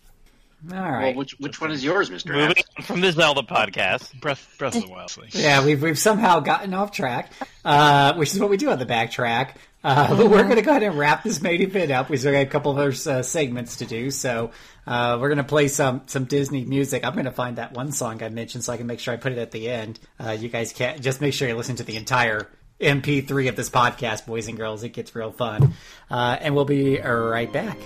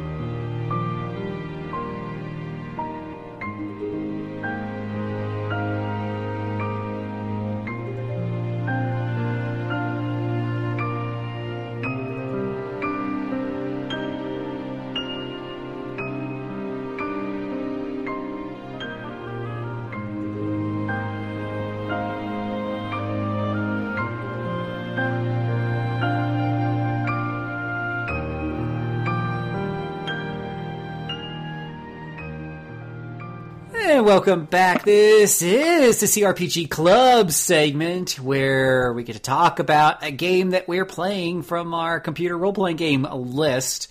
You can find that information over on our website, RPG Backtrack. There's a list of a game that we're playing every month, and we talk about it in Discord and on Twitter and right here on the show.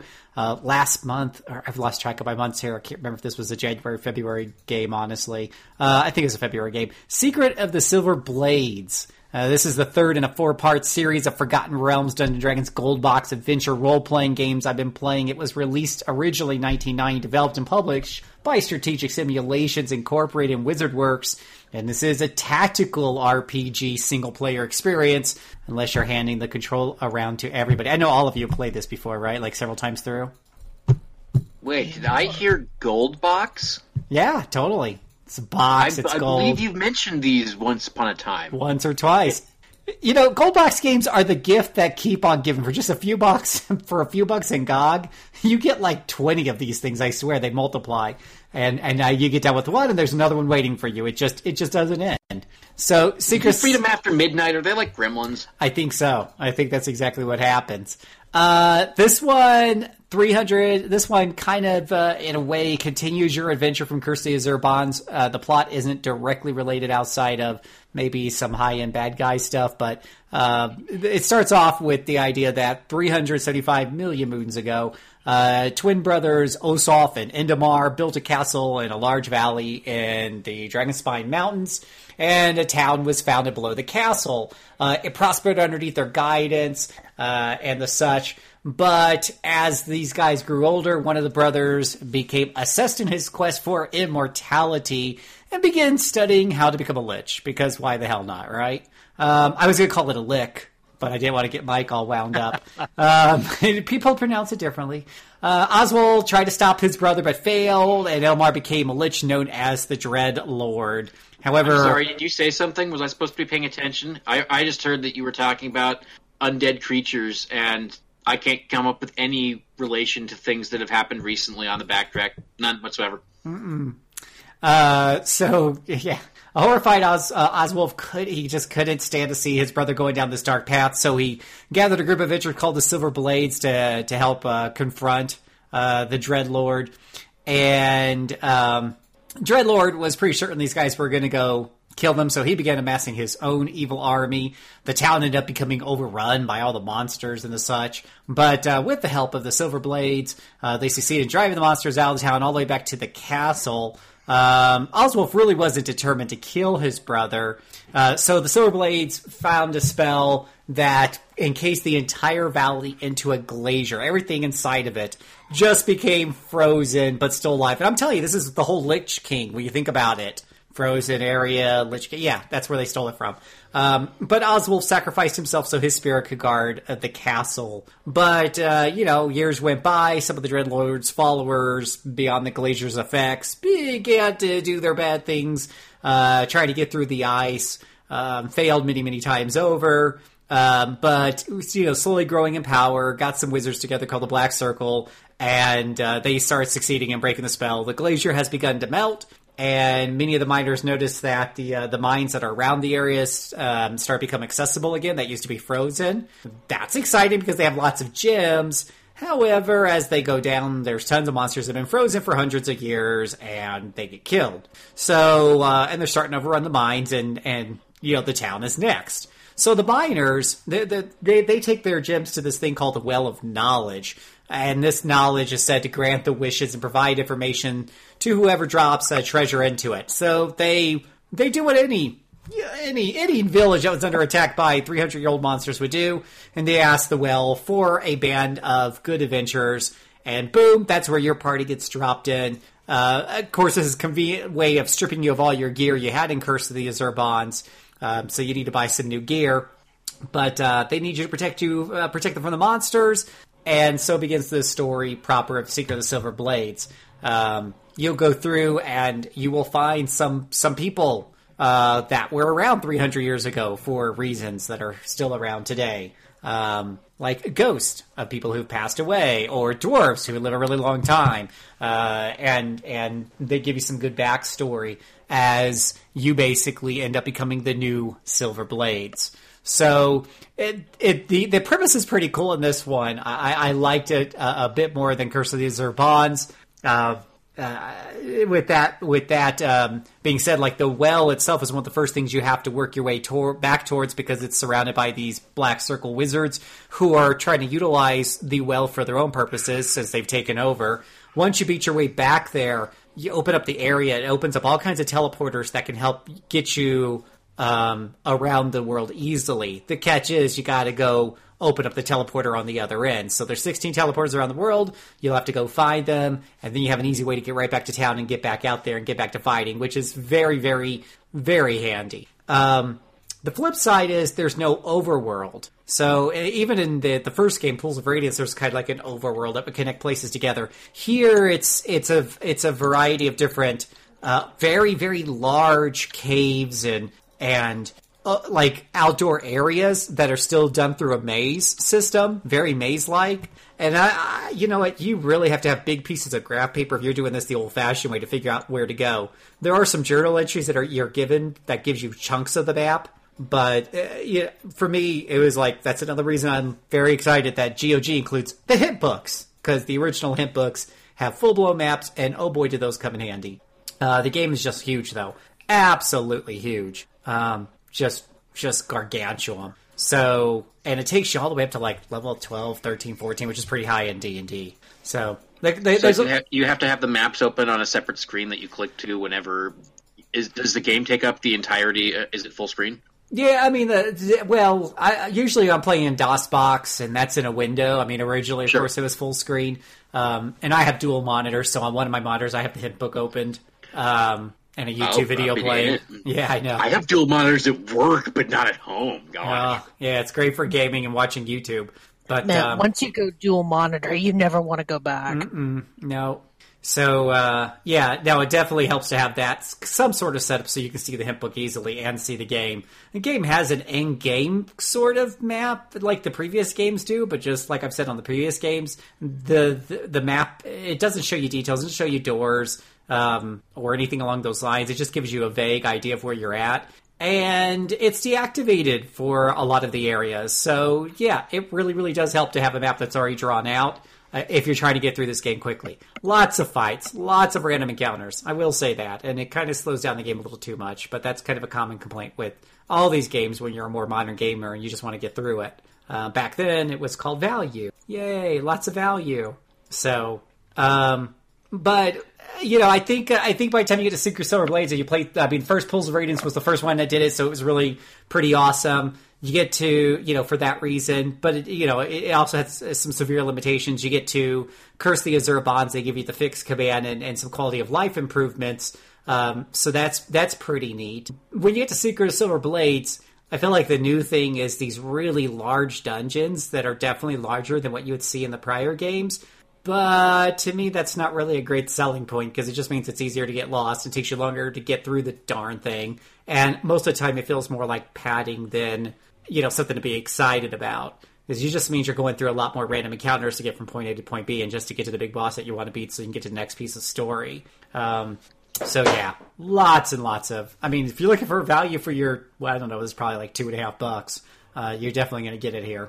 So, and higher level play, which, funny enough, when it comes to D&D 2nd Edition, my opinion has been, like, the higher level play, you got more hit points, monsters can do more damage, it kind of washes itself out. The wizards got more spells to pick from, but the higher level spells, for the most part, the lower level spells do a better job. Hold Person is still killer, and that's a 2nd level spell, compared to something like Harm, which is a 6th level cleric spell, which takes away all an enemy's hit points except for 1 to 4. Well, I'd rather assuming it's a person, I'd rather hold Person because I can hold up to 4 people, and then I can shoot them one time and they're dead, because they're paralyzed.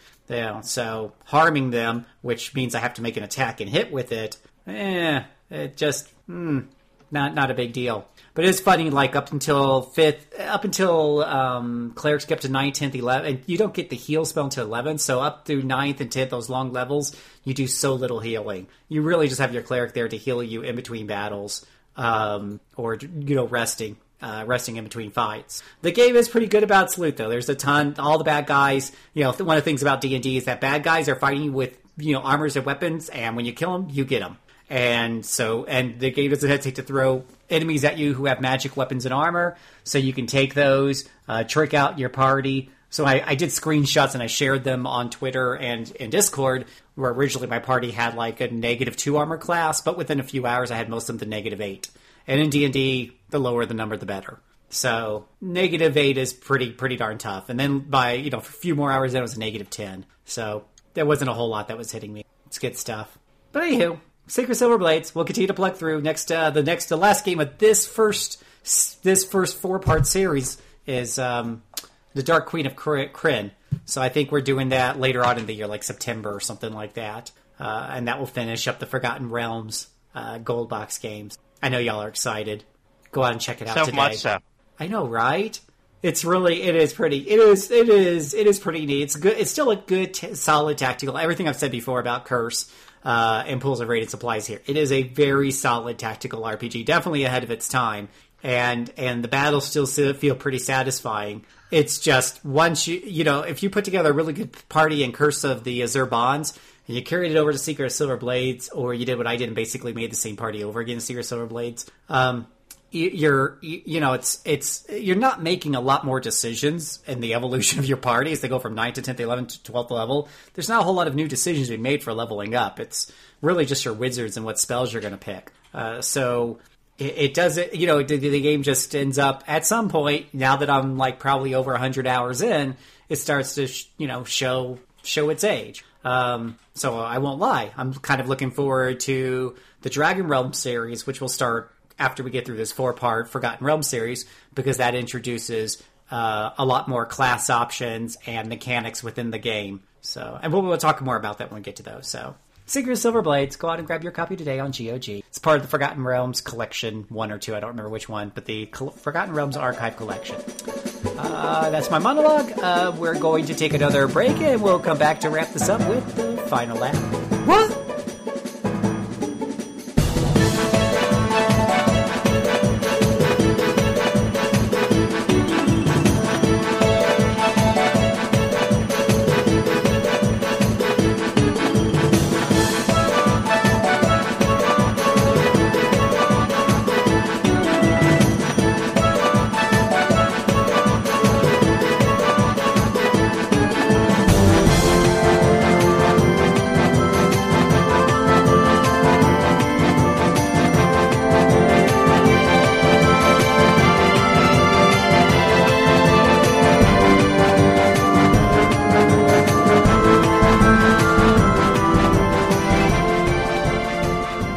This is the final lap, where we read your comments and tell you what we're playing and oh so much more. Got a comment here from Sakura Angel. It says, "Oh my dragon, I'm sorry for what I've done, but I look forward to that compile episode. Just pass me the account where to pay you for the suffering." I'm not really suffering yet. I'm just kind of indifferent. Give it time. The suffering.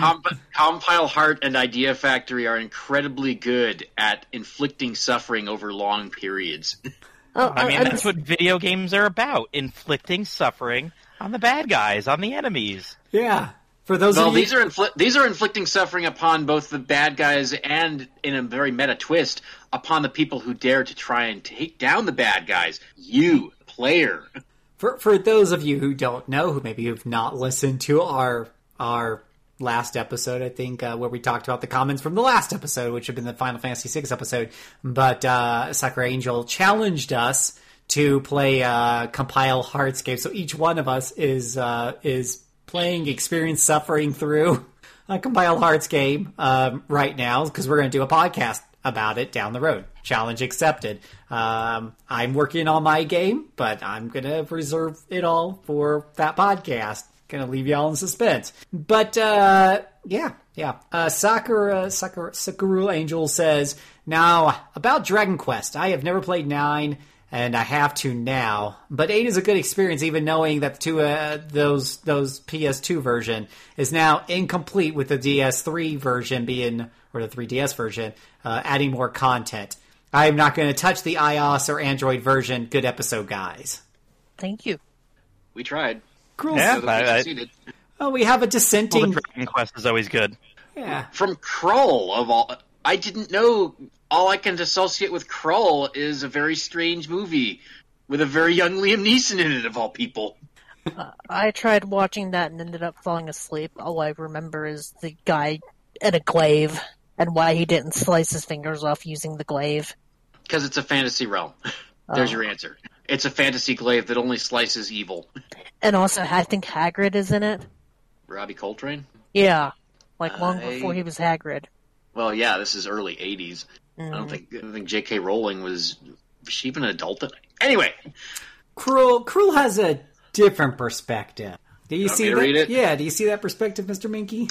I played Dragon Quest VIII on my iPhone, and I loved it! It doesn't have the additional content of the 3DS version, but it does feature improvements on the PS2 version, such as getting rid of the ridiculous wait times for alchemy. Great game, and the mobile port is one of the most technically impressive software feats I've come across. That said, I specifically bought a secondhand DS last year to play Dragon Quest IX. I'm not sure why you needed to get a DS when you could have also gotten a 3DS, but that's on you. Mm-hmm. I will say, I'm a little interested here. He mentions featured improvements and then only lists one. I mean, I played through this on my iPad too. I played 80 hours of this game on my iPad. No. He says specifically iPhone. I know. So, I mean, it is impressive. They got a PlayStation 2 game to run on that. We both played the mobile and enjoyed it. And I did say I enjoyed it, but I would definitely put it in third place behind the 3DS and the PS2 version. So, well, it sounds like Krull, he didn't go into it much, but it sounds like he was familiar with the PS2 version. But I would have to say that the 3DS version handily trumps both. Definitively? Without having played the PS2 version a great amount of time, I can't give it a shot-for-shot comparison, but it did move a lot faster. I appreciated all of the small but extremely welcome enhancements, so yeah, I would say it trumps the PS2 version. As for the iPhone one, that would require me to probably have my phone plugged in all of the time, because it seems to run out of juice faster if I keep it in use. Amazing fact there.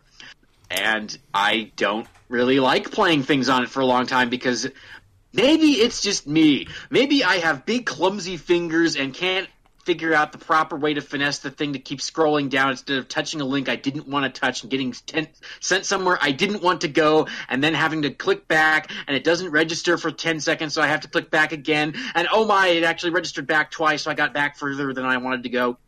Maybe that's the story of my life, particularly trying to manage game facts on my phone. That's always a pinpoint kind of thing that you got to master. And you would think I would be smart and pull my stylus out, but I forget that my phone has a stylus. Mine doesn't. Nor does mine. Mine has a keyboard, though. An actual keyboard. I like that. Oh, that must be nice.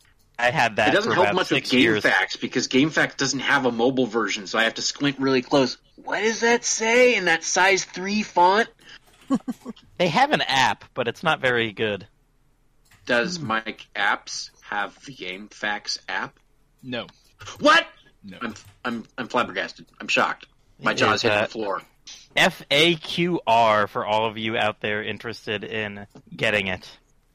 Moving on, Umbra says, while I have a little backlog on the backtrack, I'm listening to the Starflight one. Yeah, I'll have to go back and finish it on the Genesis. I just want to point out that around 139, there was a minute of silence, but I think the music was supposed to be there. Did play over you talking around 138. So thank you for that. I'll go back and check. I usually just keep, I think I still have Starflight. I usually keep the audio files, the original ones, for about a year, maybe a little less. Because they do take up a lot of hard drive space, so I have to clean them out. At that point, all I have is the MP3s that you guys download and listen to, which are really difficult at that point to do any serious editing on. But if I still got the Starflight one, that should be an easy fix. And it sounds like that would be right after the intro, so it shouldn't be hard to find. Yeah, well, and usually graphically stuff like that's super. Oh yeah, I still have Starflight. All this audio editing's done in Audacity. It's graphically represented, so it's usually not too hard to pick up on that stuff. So I'm surprised that slipped by my normal high quality process and procedure of checks and balances. So I apologize, and I'll see if I can get it fixed and re-uploaded. So that's not usually too difficult. But thank you so much. Definitely, if you guys see anything like that, leave us a comment. Always, if you're leaving us a comment on our forums at rpgamer.com, not forums, but people just leaving them there, right there on the webpage where you find the podcast. Make sure you always leave your comments, just like Umbris did here on the latest one, even though he's listening to, 196 or 7 it is. He left his comment on number 202. That's awesome, because that was the latest one. That's where I read the comments. You can also hit us up at Twitter. I'm at JC Servant. I had somebody do that before. They heard a problem, pointed out to me, sent me off a message on Twitter, and I was able to go in and fix it and get uploaded. So I super appreciate that. But thank you very much. Yeah. You know what, Umbris, I tell you what I'm going to do. I'm going to give you a gift from my grab bag. Ha! I got a grab bag. People don't even know I have a grab bag. So if you shoot me off a message on Twitter, or I guess Twitter's probably the best way to get hold of, or Discord, I will give you the link to my grab bag, which is basically a list of Steam and GOG games that I have lying around that I give out to people. So, yay. Thank you, Umbris. Let's see here. All right. So let's do our roundtable stuff. Yeah. We'll start off with Flaky Boy. How dare you call me Flaky? Okay. Based on the one standard that we have established, that you haven't been playing Monster Hunter every possible hour lately, that apparently makes you flaky. Fortnite King. I haven't been getting invites or Fortnite King messages saying things like, "Hey, Fortnite why King. aren't you playing Monster Hunter? Are you playing Monster Hunter now? Shouldn't you be playing Fortnite Monster King. Hunter?" So Yeah, I asked you once or twice, and you brushed me off, said you had to catch up on your Fortnite or something. Yeah. Pretty sure it was Fortnite. It was probably another one of those games. What is it? What are those popular shooter games everyone's playing? Like Anthem or Overwatch or whatever those young kids are into. I was going to say, what's the shootering we're talking about? Are we talking about Gradius? Oh, what's that? Oh, Destiny. There you go. That's the one he likes. I know you were playing Destiny a lot. Mm-hmm. I haven't played Destiny in 3 weeks? Yeah. Not 3 months, 3 weeks. Yeah. It's like a lifetime. Yeah. Are you suffering from withdrawal? No. Wait, is that because you're playing Anthem now? Because it's the hot new bread and butter? I wouldn't call it the hot new bread and butter. I'd say it's the bread and butter people really want to like, but instead it's just giving them food poisoning. So is it giving you food poisoning? No, I haven't had any. I've had some minor bugs, but I haven't. So you are playing Anthem. A little bit. Evil game. Stupid shooters. I've been Anywho, playing more what else have Overwatch you played? And Paladins. So it's that, and also Yokai Watch 3, which is Yes. awesome. I watched 3. Is it better than Pokemon? No, but it's different. It's different, yes. That's the best way to put it. Yeah, it's its own beast. So we're going to have a Yokai Watch podcast soon, rumor has it, maybe. And you guys can tell me more about it. Sometimes rumors come true. Yeah, okay. There's been quite a bit of urging lately for a Yokai Watch episode, and when there's this much enthusiasm, I see no reason to deny it. All Although right, I can't say much about it. Wheels, tell us where you are in Yokai Watch 3. How far have you gone? What are your best puns? Best puns. The best pun is still "oh wheel." Oh, He's a Wheel. cute guy. Yeah. I finally got an O-Wheel after trying to get you one for like 2 hours one day. Oh, I'm sorry. I caught the first or second one I found. So I'm still on is it chapter 1 or chapter 2, but I've put in 8 hours just wandering around and having a grand old time. The game is just fun. I mean, it hasn't been particularly hard, although I did fail at the bosses, but I mean, it's just good. And there's 2 characters to switch between. There's lots of goofy puns. There's a parody of the 2 main characters from the X-Files.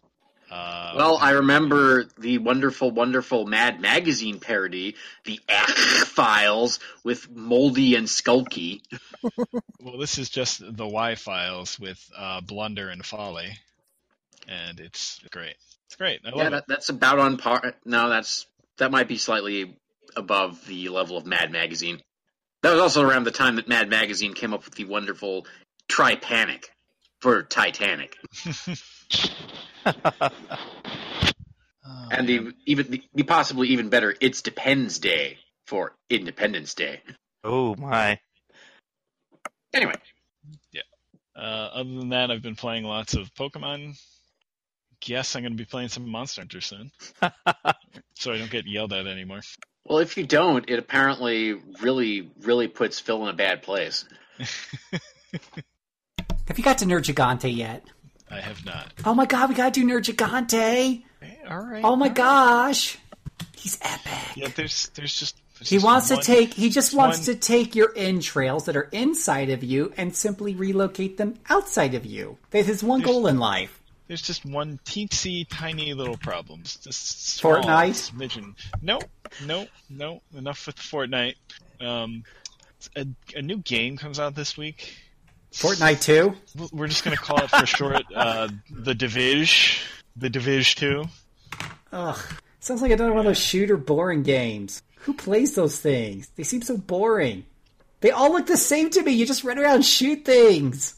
It's fun. I don't know what to tell you. It's a looter shooter. Gosh. All right. Combines my 2 favorite genres. You're just making me upset. Where's the new guy? You're getting yanked, Wheels. I promise you I will get to Nier Gigante within the next 5 months. Oh my gosh, new guy. Where's the new guy? Wow. Phil needs to get some Oscar music to just put in here between Wheels and my Okay, talking. you have it here. This is being recorded March 12th, 2019. You said within the next 5 months. By August 12th, you are going to get to the new Gigante. We have it in audio recording. Phil, you're going to hold him to it, right? Yeah, sure, because I'm just going to use every opportunity I can to make fun of the fact that he loves Fortnite so much. I've played it 4 times. Jesus. I've played more Apex Legends. What the hell is Apex Let me guess, another one of them shooter games. Come on, Phil. You gotta get with the times. My goodness. Nobody likes shooter games! This is RPG Backtrack! We play role-playing games! That's what we do. Role-playing games. It's fine. I've moved on from the shooters, and now I'm playing some MOBAs. I'm playing some League. People still play MOBAs? That's so 2015, right? Do people still do MOBAs? There's hundreds of millions of people that Blizzard is no longer doing their Heroes of the Storm professionally and stuff, right? Because it sucks and it just people don't like MOBAs anymore or whatever. There's no money to be found there, no, right? Because they had trouble competing with the Kings, which is, I guess, League and Dota 2. Okay, too bad I liked that one because it was pretty straightforward. I didn't have to remember to buy the certain right items and level up with microtransactions. I just bought the character. It's really fun. Played through it. It's a shame it didn't catch on as much, but I mean, it's not like they're killing it. Yeah, you can still go play some Heroes of the Storm. You don't have to do the microtransactions, Phil. You just have to sit there and wait. Yeah. Ah, jeez. Anywho, new guy. Okay, so now I'll take over. Since our last podcast, the Dragon Quest, haven't done much. Read an interesting for the site that went up today, but I will let that author speak as to their review later on in the episode here. Maybe by the time we get this out, a couple kind souls will have copy edited my latest review, and that will be up for everybody's pleasure. I expanded upon my my first impression of Etrian Odyssey Nexus, and I have that review ready to go. Hit on everything. I liked it. Nexus review. I liked it. I don't think it was the best game in the series, but everything you could really want. What? I don't want you on my podcast anymore. You're supposed to validate my purchase. Okay? Not make you feel like I just wasted $50. It's an excellent game. It is. My review score is an even number, so but it obviously review score is a 3.0 because it's so good, right? 0? We don't have 0, and that's right. good doesn't really describe a 2. So I'll leave the process of elimination there to everyone's imagination. Well, you haven't started calling out for multiple people to check it to justify a 5, so that does tell me where you haven't gone. Yeah, again, not an even number 5. Also, and I've mentioned this before, we haven't had a 5 in about 14, 15 months on RP Gamer, so Well, we had interesting there. 10 of them that year? I remember there was one backtrack I was listening to that you had 3 in a week, so... Yeah, was that Breath of the Wild? I believe that was it. It was almost 2 years ago. Yeah. Breath of the Wild, what can I think of? Horizon Child Zero of Light? Dawn. Horizon Zero Dawn, Child of Light? Did we get that a That 5? didn't come out the same year as Breath of the Wild. That's a Well, couple then maybe. What was the third one? Horizon Zero Dawn? There's a bunch right in a row, I know. But, no, I liked Nexus. I did throw in... Persona 4? 5? Maybe. I don't remember. Oh, that would have been right around that time, wouldn't it? Yeah. I did throw a little paragraph in the end of my review, just kind of the little things that kept me from thinking it was the absolute pinnacle of this series. I thought there were some good elements in the Untold. I love the Greymar stones in the Etrian Odyssey 1 and 2 that allowed you to get a couple other skills or spells that you normally wouldn't have access to. You could get monster skills and spells, which is the only time they did that in the series. That was pretty cool. Elements in Untold 2 and I believe Etrian Odyssey 5. They were pretty cool. And some of them were collection-based, get some stuff, cook a little thing, and then suddenly your next trip into the Stratums, have double experience or 1.5 times the gold or something. So there was some stuff to work towards. I think bringing back 1 or 2 of those elements might have just brought this up a little higher. It wasn't a bad game at all. It was definitely better than 1, 2, 3, 4, or 5. I think maybe the Untold's perfected stuff, but then again, they were remakes. So, whatever. Read my review. It'll be there. And the only other thing I'll talk about is Yokai Watch 3. Wheels, I believe I'm in Chapter 5 now. Nice. Either 4 or 5. I'm about 28, 29 hours in, and I am just taking this slow. I opened a chapter with the female at one point, and it was like, complete these 3 key quests to move the story forward. And when I went and looked at the visual map of the quests, there were like 9 quests there, and I'm like, forget it, I'm doing all these. So that was about 8 hours last weekend, and then I got to like, let me whip through the key quests. It's been fun. There's been a lot of stuff. I've spent about 5 or 6 hours just doing Blasters stuff. I keep forgetting that's in the freaking game. It's a ridiculous amount. There's probably 30 to 40 hours worth of Blasters material in this game. I opened in 5 to 6, and I haven't even rerun any areas. First 1 or 2 where I was getting used to it. I've done 5, 6, 7 different places, and just looking at the amount of area geography that looks open, it's a lot. Game, loving all the puns. I talked about some of them last time, since we were talking about Dragon Quest puns.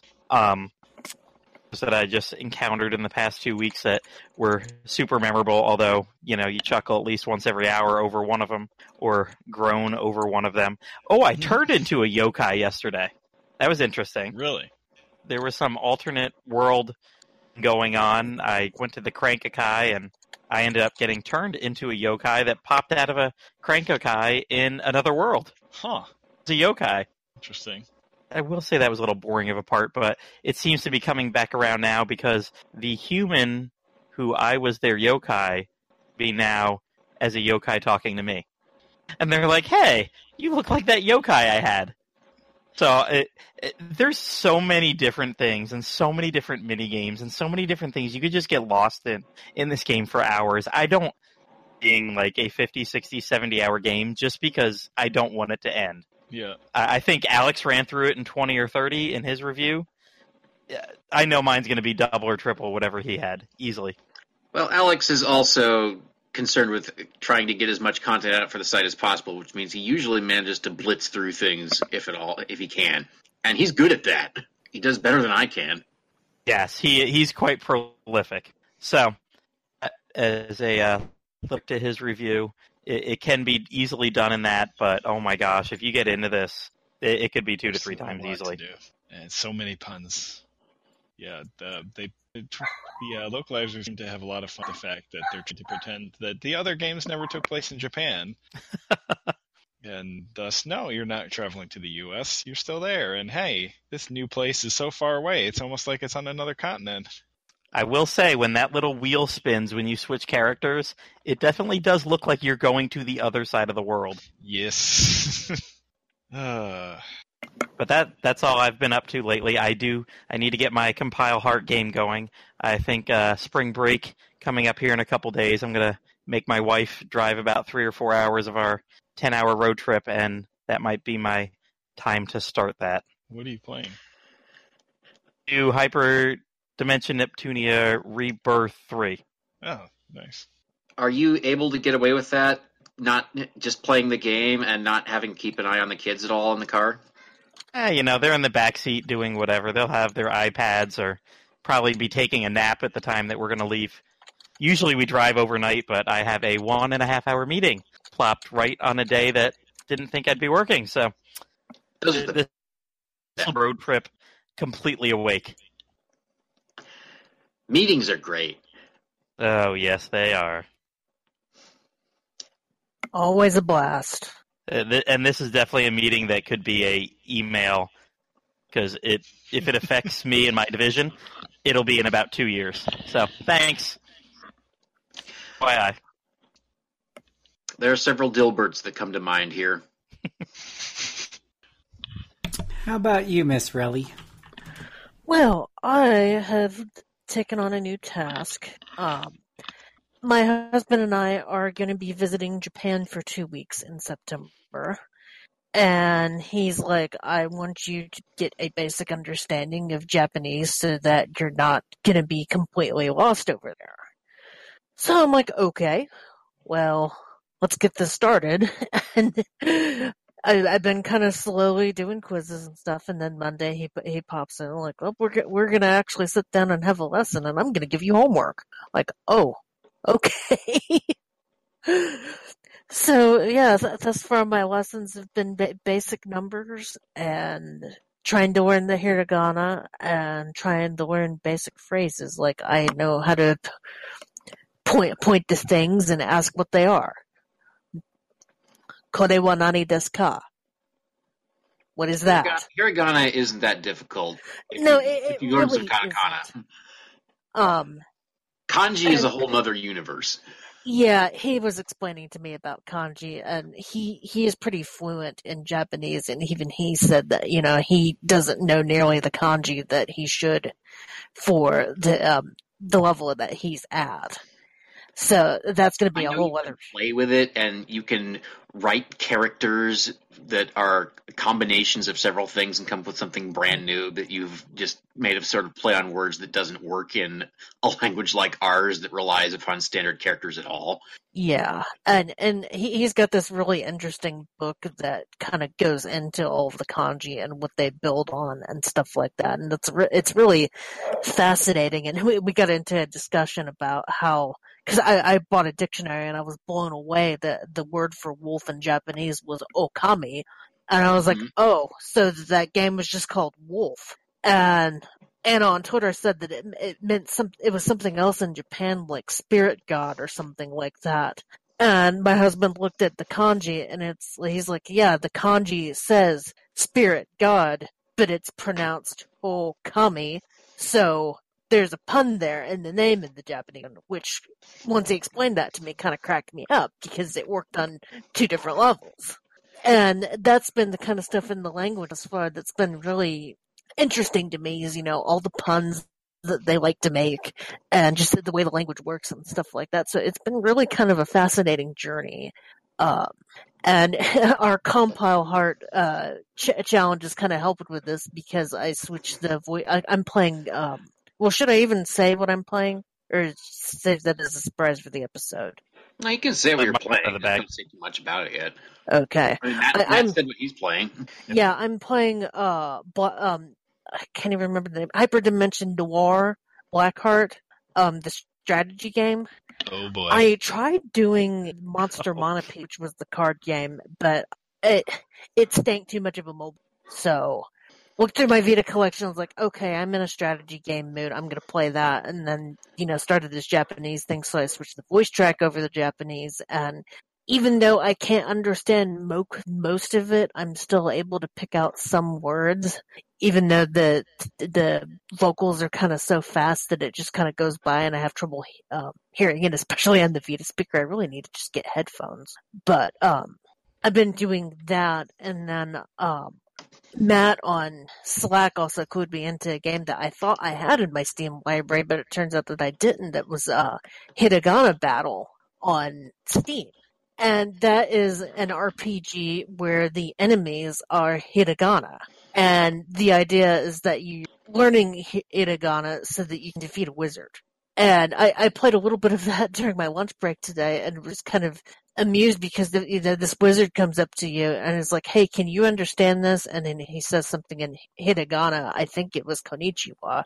And your character's like, no, I can't. And then the wizard, destroys the village using spells summoned by hiragana characters. And then another wizard, starts teaching you it and actually says, now player, this is for you to get out a pencil and a notebook. And I'm like, oh crap, I wasn't prepared for this. So I had to quick tear up my desk to track down a notebook, and they teach you the stroke order in the game so that you can learn how to write it. And then you have to go around the village and fight some hiragana for experience, which at that point I had to go.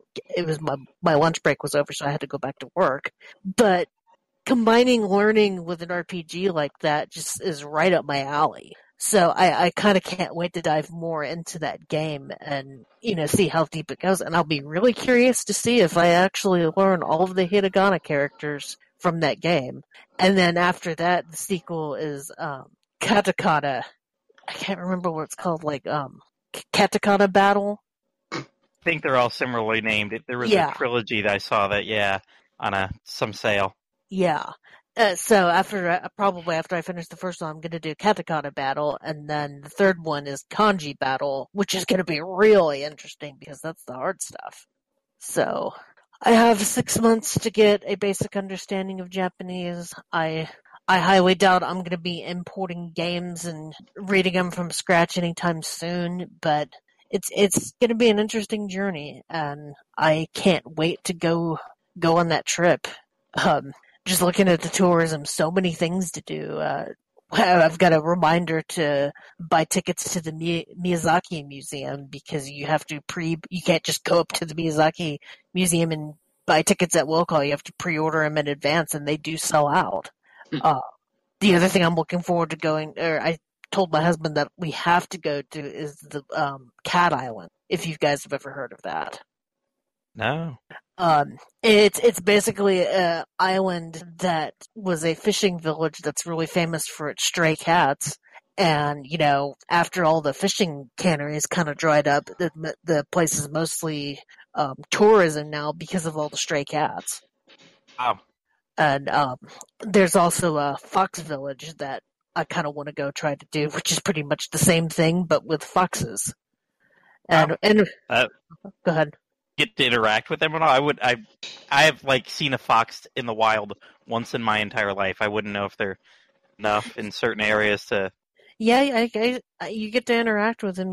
Apparently, you can buy treats for them and stuff, and they're hand raised and domesticated. Not necessarily like dog domesticated, but they're not going to bite your hand off. That's about all I'm worried about. Yeah. Yeah, and I'm probably going to drop so much money at that Japanese Pokemon Center. Plans to go to the Dragon Quest bar? I didn't even think about that. No I didn't idea. know there was a... Oh yeah, they have a Square Enix store there, and but there's a whole bar where you can get little slime pancakes and find the link to it. Is it Ludia's bar, Tokyo's Dragon Quest bar? That sounds like that would be it.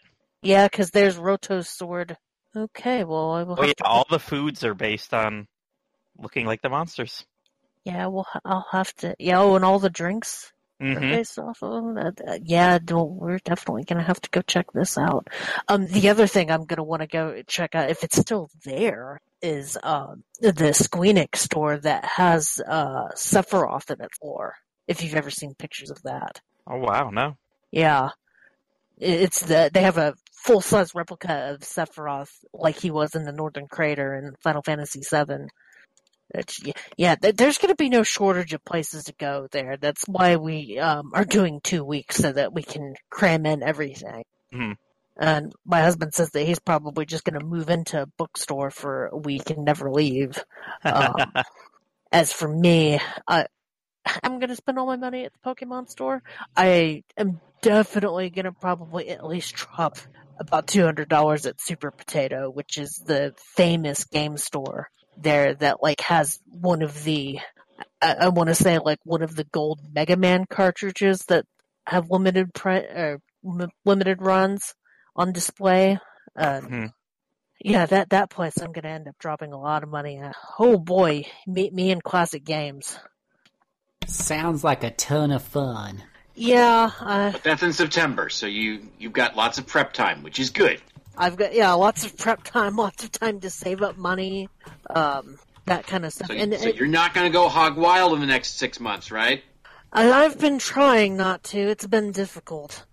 I already feel guilty for dropping $60 on the Final Fantasy XIV collection, but I kind of broke up with WoW and needed something else MMO-like to play. I know what it's like to break up with a game, or maybe a gamer friend you loved. It felt like you betrayed you. Well, WoW for me has been like a security blanket for the past 14 years, and they've made some decisions with some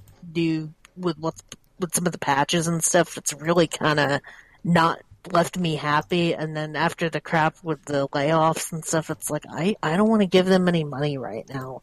Can't say I blame you there. So Activision Blizzard has become a gigantic corporate entity that is concerned only with profits. That seems to be the trend. Yeah, it's a shame that they're so short-sighted that they just seem to be kind of losing vision of what made those profits, at least for Blizzard to begin with, which was their attention to quality and detail and all that other jazz. And what's been making me angry is just the kind of tone-deaf reasoning for some of the decisions that they've made in WoW that have, really kind of affected stuff that they've taken out of the game and player convenience. And it's like, okay, just be honest with us. You want more playtime so that there'll be longer subscription. Don't feed me this crap about how you want the world to be bigger, because if you actually wanted it to be bigger, you would put content in it. But that's another rant for a whole other podcast. She takes a deep breath. Deep breath. Yeah. Oh, I get heated when I think about how kind of upset with them I am and some of their recent decisions lately. I can feel your pain, honestly. I enjoyed WoW. I won't say I was ever a fanboy or anything like that, but I am a big fan of their other IPs, such as, Diablo and StarCraft, and just to see like that. Totally off target here, but that whole presentation on Diablo through, whole, talk about tone deaf, right? Like, how could you not see that was going to blow up in your face? Wrong place, wrong time. You would have been better keeping your mouth shut. and that's the attitude that's been annoying me lately, is the what? Don't you guys have phones? Yeah. Kind of attitude, because they've copped that a lot with some of the WoW decisions. And yeah. It's like, we're not trying to be lazy or anything. We just have legitimate concerns, and you're not listening to them, obviously. No, I'm with you. And it's a shame. I think Activision has had too much influence on Blizzard right now. They don't have the same autonomy they used to. Which sucks. No. With that kind of being said, I will say on one hand, I agree with you. I hate to give them money. On the other hand, they did just re-release Diablo on GOG for $9.99, and it does have the patches necessary to play it on a modern computer, including higher resolution support and the such. Or you can play it the old classic way. It includes the old classic way. Expansion?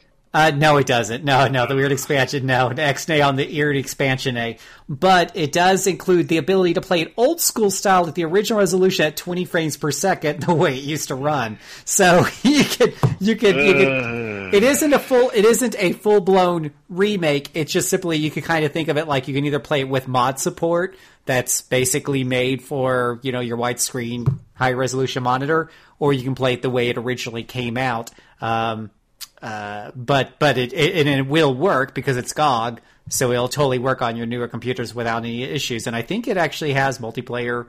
Battle.net still runs on it and stuff. So, yeah, go figure that one. And then I am looking forward to what is it? Warcraft 3? Remastered? Yeah, remastered. I got the StarCraft remastered, and I just love it. So I am a sucker for the old games. But it breaks my heart into 100 billion pieces that they don't have a good Diablo 4 coming out. Like, that just seems like such a missed opportunity. Or a new StarCraft. Of course they do. They do? They are absolutely working on another Diablo. Totally. Yeah. Oh, they are working on a new Diablo. There's no doubt about that. You could almost call it immortal. Yeah. No, I'm not talking about that. They're absolutely working on Diablo 4, but it's going to be out when they think it's ready, or I guess now when the investors deem it's time for it to come out. Yeah. And the hilarious thing is that, when the iPhone first came out and when mobile gaming was fresh before it became a glorified Skinner box, we all would have sold our firstborn to get a Diablo on mobile. And now it just feels like it's way too late that ship has sailed. Yeah, that's true. I feel that's fair. But anyway, anything else for us, Miss Relly? No, I think that's pretty much it. I've been doing a bunch of other kind of small things, but nothing really significant. My big focus right now is trying to devote to studying Japanese any way I can, be it books or cleverly written RPGs with hiragana enemies. Yeah, that's fair enough. How about you, Mr. Miki? Matt mentioned something, and he does indeed have reason to remember it, because I put up a review yesterday. I think I even mentioned you when I told people about it, Phil, for some reason. Does this sound at all familiar to you? A review that I posted recently of something Idea Factory and Compile Heart related? Oh. Or has your short-term memory been direly affected and is in need of refreshment? I think it might have been. I've been playing this game on my PlayStation 4, and it just seems like after I'm done, I can't remember a damn thing. I'm just numb. So, yes, after we recorded our last episode, I got close to the conclusion of Mary Skelter Nightmares. I got to a point where the solution was very simple. There is a statue in your path. You need to go elsewhere in the place, find another statue, kill it, take an eye out of that, and put the eye into the statue that's blocking your path. So, you do that. You go to the item menu. It won't let you use the thing. You bump into the statue. It won't let you use it. You try and use your party member's abilities to try and trigger it some kind of way. Nothing doing. Nothing's happening. It keeps letting me bump into the stupid statue, but it won't let me use the critical item that will allow the statue to crumble out of my way so that I can move to the final floor of the game. After bumping into that thing for, 60, 70 times and eventually saying, I'm sick of this, I turned it off. I booted up Salt and Sanctuary for a little bit on my Vita, got my ass handed to me by the first boss, decided, all right, I'm going to try this. I'm going to give you one more chance. I bumped into that statue, 30, 40 more times before finally something happened. Some magical pixel bug glitch altered somewhere in the digital gremlin cycle and allowed it to recognize, what? Would you like to insert the eyeball into this statue? Yes, I would. I would like that very much. Bam, statue crumbles. I'm allowed to move forward. Hooray!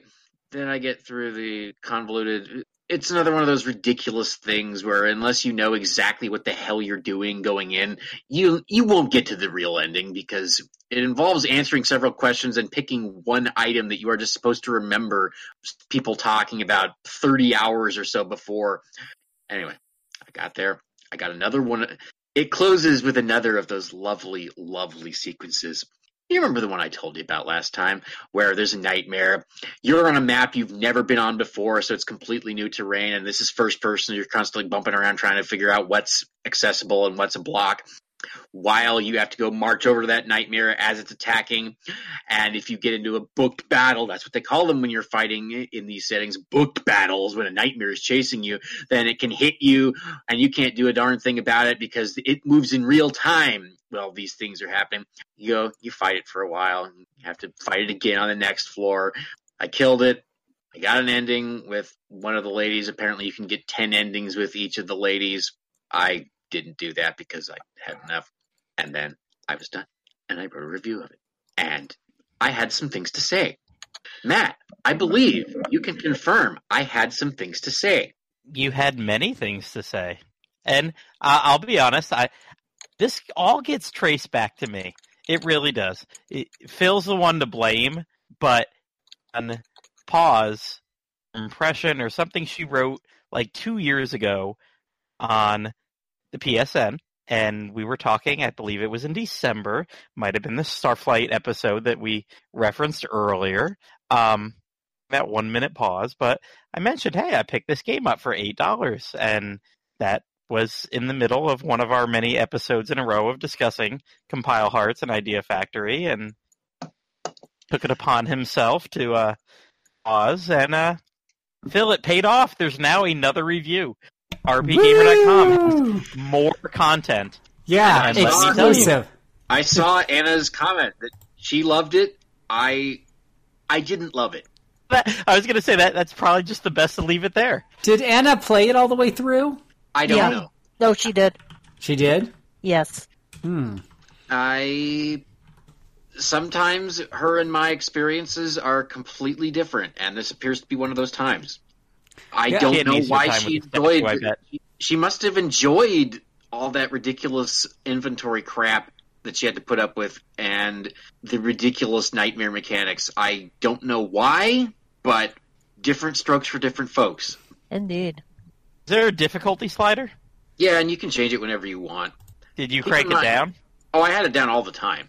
Okay. One thing I didn't get to mention in the review that I couldn't figure out a way to mention is that if you don't have it on easy, then the in-game map that you normally have access to disappears when a nightmare comes along.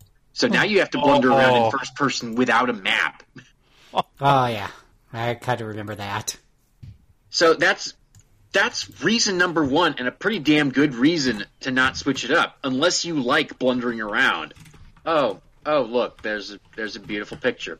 Hey, boobs. What you are seeing is when they go... I can't believe I have to explain. I might have posted a picture that probably wasn't safe for the workplace in our chat It's channel. a good thing I'm not at work. Recording podcasts at work is typically frowned upon. Yes, it is. I can pretty much guarantee that my boss, who is an awesome boss and a very nice person, would not look upon this kindly at all. So, you get splashed with blood, right? Your blood meter fills up pretty fast.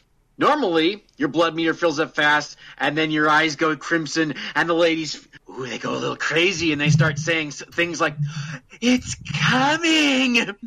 Or, "I can't hold it back much longer." Yes, they say these things. It's charming. And then, for a couple of turns, they are in Blood Skelter mode, and they have access to new amazing powers that are really cheap in terms of mana, and they hit everything really hard. That's nice. But if a lady has taken some damage, then her blood got corrupted. And you see what the result of being corrupted is. You go so crazy that apparently you lose your clothes and flip out and attack everything in sight. And this is why you need to have Jack there so that he has a gun, which apparently operates, it just plugs straight into his vein so that he's able to splush his blood onto somebody. And he's apparently a medical miracle because he just keeps generating blood. You just have him take a break and he'll just generate more blood for you right there. Nice. I say that is an amazing skill which the world could use more of, but apparently it only exists in this game. So, Wait a minute, you're saying the world needs more Mary Skelter? I'm saying the world needs more people who are able to spontaneously regenerate blood on demand. Then again, So, Mike, I don't think there are many people in the world who have tried slapping a needle into their vein, attached to a gun, and then squirting the blood out to the point where they might just get woozy and fall down for a bit to see if they can manage to regenerate blood quickly. Maybe we need to test this theory out. Hart might be onto something here. It might be a good idea. Oh, there we go. Now, Mike, is this the game that you're going to be... Please emphasize the might. I think the likelihood of this coming to pass is very slim. But nevertheless, it is an intriguing notion that could be explored, although I don't know how you would necessarily do it without getting sued by everyone involved. Anyway. All right. Is this the game that you're going to be talking about for our big Compile Heart compilation episode sometime in the future? Probably. I don't know how eager I'm going I feel like since you've talked about it all now, I think now you got to do another CH game. See something fresh. He's at least talked about this in 3 of the last backtracks. Yeah. I can say I don't think you can just piece together his audio from the past couple of backtracks. There we go. Yeah, just slap it right in there. Well, you know what I haven't done is discuss the overall story, and it's something.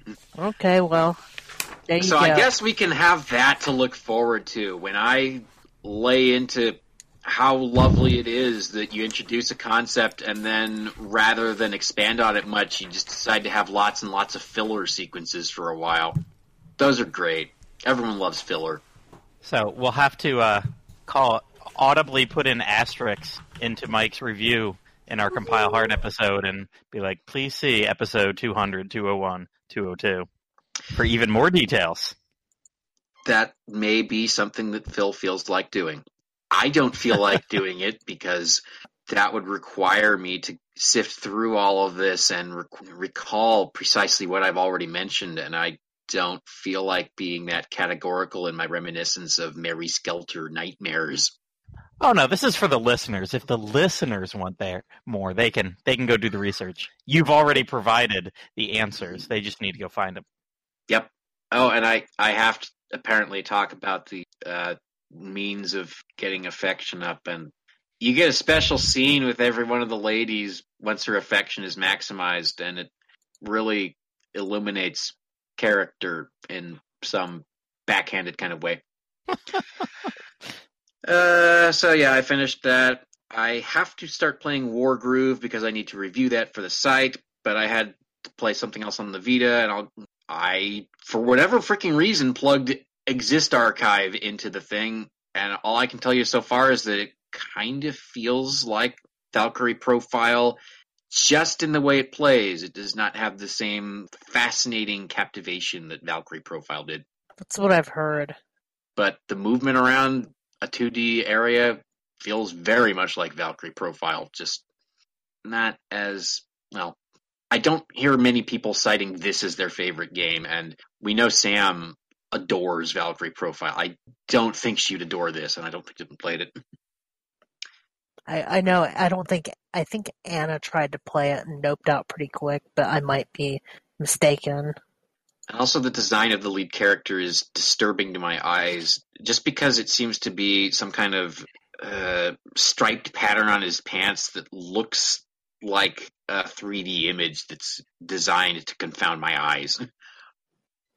And I guess otherwise, I have to say that Captain Marvel is okay.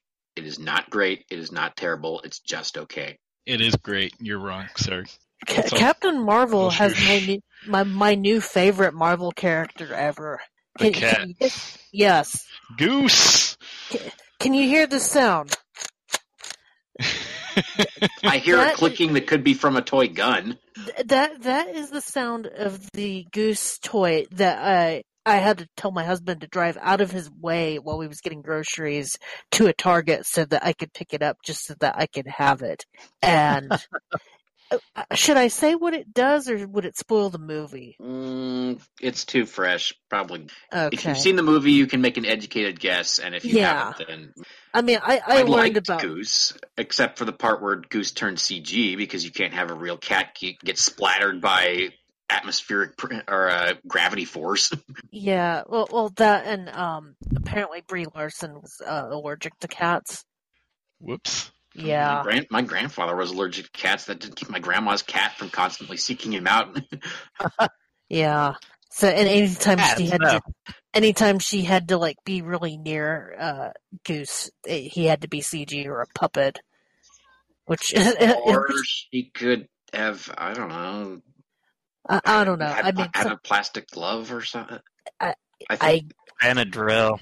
Yeah, I mean, I don't know how severe the allergy was. My husband's told me that people that that can't be around cats or dogs because they could like go into shock or something. So I don't know. Good. But yeah, Goose is the bomb, and the Goose plush is my new favorite toy. Well, Captain Marvel herself, she's okay. Yeah. Once she gets unleashed, she kind of turns into Superman, which means she has pretty much unlimited power. Mm-hmm. And I got my fill of, hey, remember the 90s references pretty fast. Oh God, yes. That first scene where she was standing in front of a wall with all the '90s band posters. I was like, okay, we Does it get feel it. weird that they had all those Melancholy and the Infinite Sadness posters, yet there was no Smashing Pumpkins on the soundtrack? Yeah. I had a hard time with the '90s nostalgia because even though I graduated high school in 2000, I did not like '90s music at all when it was relevant. Do you remember Waterfalls? I hated that song when I. Back. It's back, and you have to hear it again. Do we have to go chasing them? I was always told You're not to go supposed- chasing them. You're supposed to not go chasing them, and yet, when that song keeps playing, it is implicitly saying that you are being forced to chase those waterfalls because they keep, or at least you cannot escape them. They keep I coming just like after. staying in the rivers and the lakes like I'm supposed to. I just think we should not make any phony calls. Please stick to the regular 7-digit numbers you're used to. Okay. All right, '80s for life. Also, I have no idea why Just a Girl was playing near the climax. Because it's an awesome song. I like that song. Don't get me wrong. I like No Doubt. That was No among doubt, the most I mean- obvious, ridiculous things they could have played, though. It was perfect. Where was it coming from? Who cares? I think the jukebox. Who cares? There weren't any jukeboxes on a space station, Yes, space there lab. were, in the background. And they got broken real fast. Yeah. She broke the arcade machine, dang it! No. I can sense that we're not going to come to any consensus about Captain Marvel in a quick wrap-up tonight. So, Have you seen Spider-Verse? Yes, I have. Did you? Would you say that Spider-Verse is superior to Captain Marvel? Oh, yeah. Spider-Verse is my favorite movie of all time. So, Wow. yeah. Wow. Yep. I've watched it like 10 times at this point. And I'm Holy not well, sick of watching it. movies on Is it tap vid- for next is it week. out on video yet? Yeah, it's digital. Okay. See, it'd take a pretty special movie to top Lion King in my book, but I'm also biased. Well, I'm relevant also to our main biased. event, Oh boy. what do you think of the Lion King remake coming this summer? I'm not gonna lie, I haven't been a fan of the Disney remakes except for Jungle Book, but that's because that one wasn't a verbatim remake, it was more of a reinterpretation. That being the ending was particularly different, and I thought that was yeah. moved That big. being said, like, when that teaser trailer first showed and the opening part of Circle of Life came up with the Sabaya, I teared up a little bit. and I'm not sure if that was like legit emotion or if that was just a Pavlovian response, because that's the kind of response that I have to that movie. And also, baby Simba in that teaser was adorable as hell, and I just wanted to cuddle him, even though I'd probably get my head bit off by his parents. You probably would. Yeah. Well, you know that to get to the Lion King remake, we have to get through the Aladdin remake. You know, I've been lukewarm on that, but today they released a new trailer, and now I'm not as tepid, because I really liked what I saw in that trailer today. Yeah. I haven't seen it yet. I'm sure I will. They'll come. What was I saying? I got the Dumbo, I got the Lion King, and I got the Aladdin trailers in quick succession a couple weeks ago at the theater. That was enough to make me just a little bit jaded. Dumbo, I could not care less about. That movie looks stupid. I'm interested in Dumbo just because you can't remake Dumbo verbatim. It would be an hour long, and it would have a scene that you can't do now. No. So even though Tim Burton is, I'll put it kindly and say, a mixed quality filmmaker of late, I'm mildly interested in seeing what happens with it. I'm not expecting great things, but I think it might be interesting to come to view. I mean, they could surprise me, but I was just completely turned off by all the humans in the trailer, and I have a feeling that movie is going to be like the Transformers movie, where it's 80% humans. Well, another link to our main event, Danny DeVito's in it! There you go. I think I'm taking too much time here, because we got to wrap this up. Phil, it's your turn. Well, don't do a whole lot of movies. We finally got around to seeing Ready Player One. Did I talk about that last year? I can't remember. I don't think you did. No. I mean, that's, I see like one movie every 6 months if I'm lucky. And I think we just got through Civil War like 6 months ago, so we're way behind on the Marvel movies. Kind of seem like they've gotten a little formulaic. I know that you went to see Aquaman multiple times because he's your favorite character. Yeah, the guy who swims with the fish. Hey, I've seen Aquaman multiple times, but not because he's my favorite superhero. Just saying. Well, Phil used to love Green Lantern, but now he's devoted to Aquaman. Yeah, I know. Yeah, Green Lantern was like my favorite DC character, and then the movie came out. Sorry, I was so excited for it. I mean, I love him even in the cartoons and the comics, and then the movie. It's kind of like the Hulk. I love the Hulk shows and stuff, and then the movie. You just can't win. I just can't win with these movies. Like, I feel like Hulk would be a really good movie if done right, because the show with Bill Bixby was so, emotional. I love it. In fact, I'm watching through those while I'm doing work. I've been watching through the old Incredible Hulk shows. But anywho, let's see here. I won't talk about my CH experience yet. I'll save that for the show. And I'm playing Witcher. And Which Witcher? The first one for CRPG Club. Got a couple of cards. Can't post all those on Twitter. I'll get banned. But Shirley walks in right when the card of this one lady I got flashes up on the screen. It's like one of those full new cards. She's like, "What are you doing over there?" "I'm playing The Witcher. It's a deep RPG. My decisions really matter." It's kind of like when the wife comes in and sees you at the Playboy. "What do you do with that magazine?" And you're like, "It's for the articles." So The Witcher, it's because it's a good RPG where your decisions matter. But it is, go ahead. Now you can just say, well, I'm playing it because there is no more Playboy magazine. Yeah, there's no more Playboy magazine. But it is a slow burn. So I've been working so much that when I get an hour off, I don't want to play a really slow game like The Witcher. So I'll go and play something a little bit more exciting when I can. But not a whole lot lately. Just been super busy. Played a little Diablo 3. Gosh, I really wish they would do a new Diablo. I love Diablo 3, but I need something new.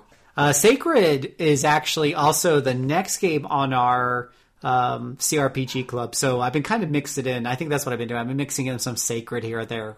So interesting. older school, definitely, action RPG. We're talking good old-fashioned 2D isometric graphics, and lower resolution that makes my widescreen monitor do weird things unless I set it to the exact correct mode to make it work in Windows 7.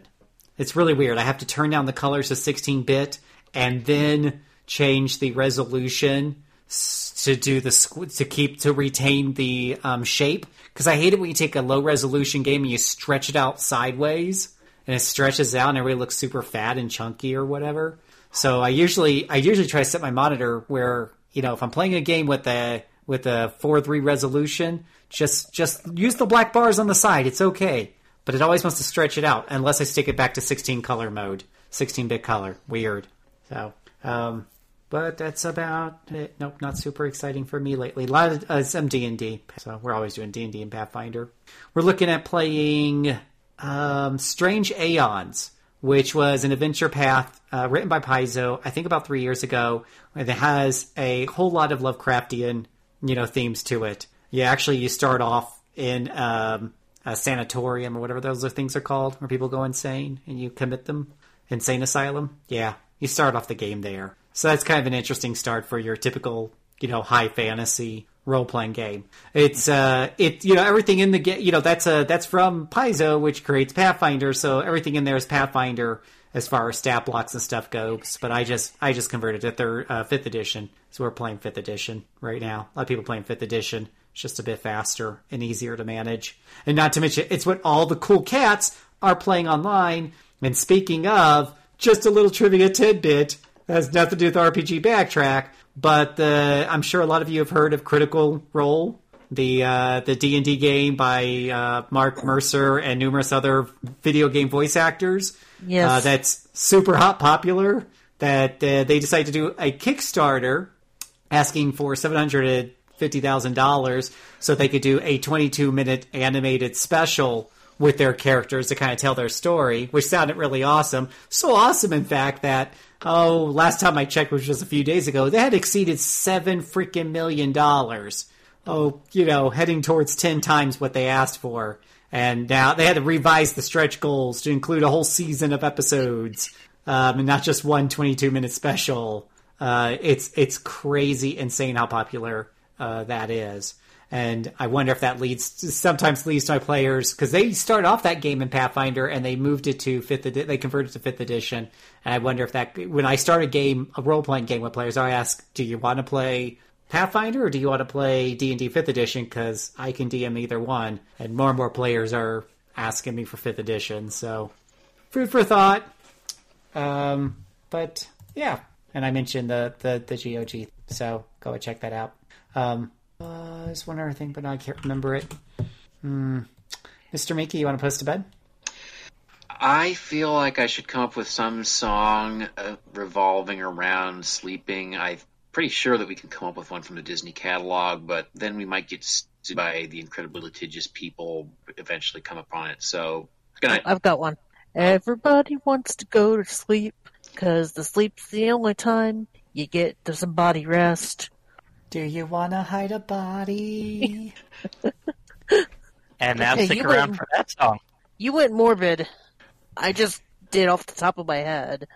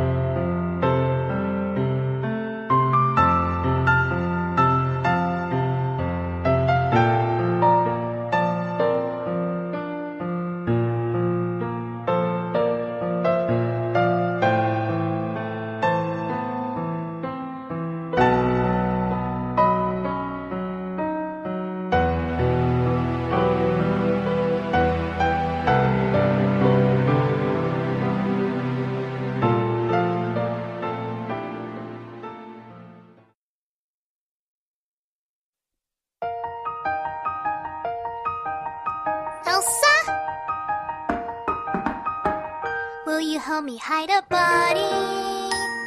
Come on, we can't delay. No one can see him on the floor. Get him out the door before he can decay. I thought you were my buddy. You won't get caught. Just help me and don't ask why. Will you help me hide a body? It doesn't have to be in one piece. Go away, Anna. Oh dear, why?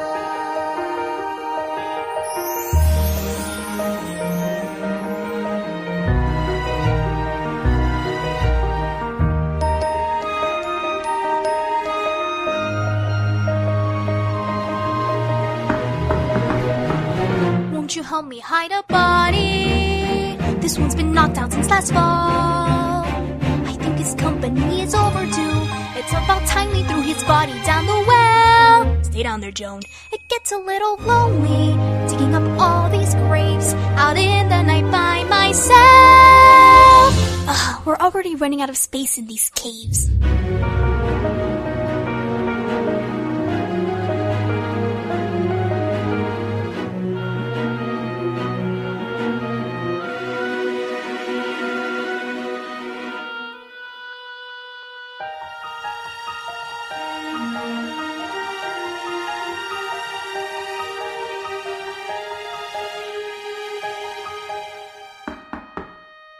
Elsa, please. I know you're in there. You've been hiding all these years. They say don't cry, and I have tried to. 8 bodies without you, now I'm out of tears. I've killed mother and father, now it's just you and me. What are you gonna do?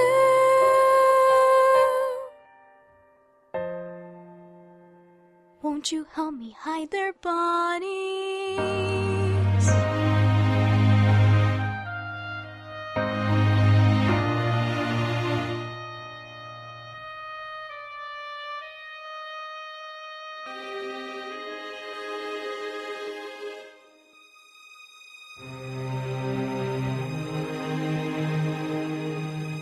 I'm coming for you, Elsa.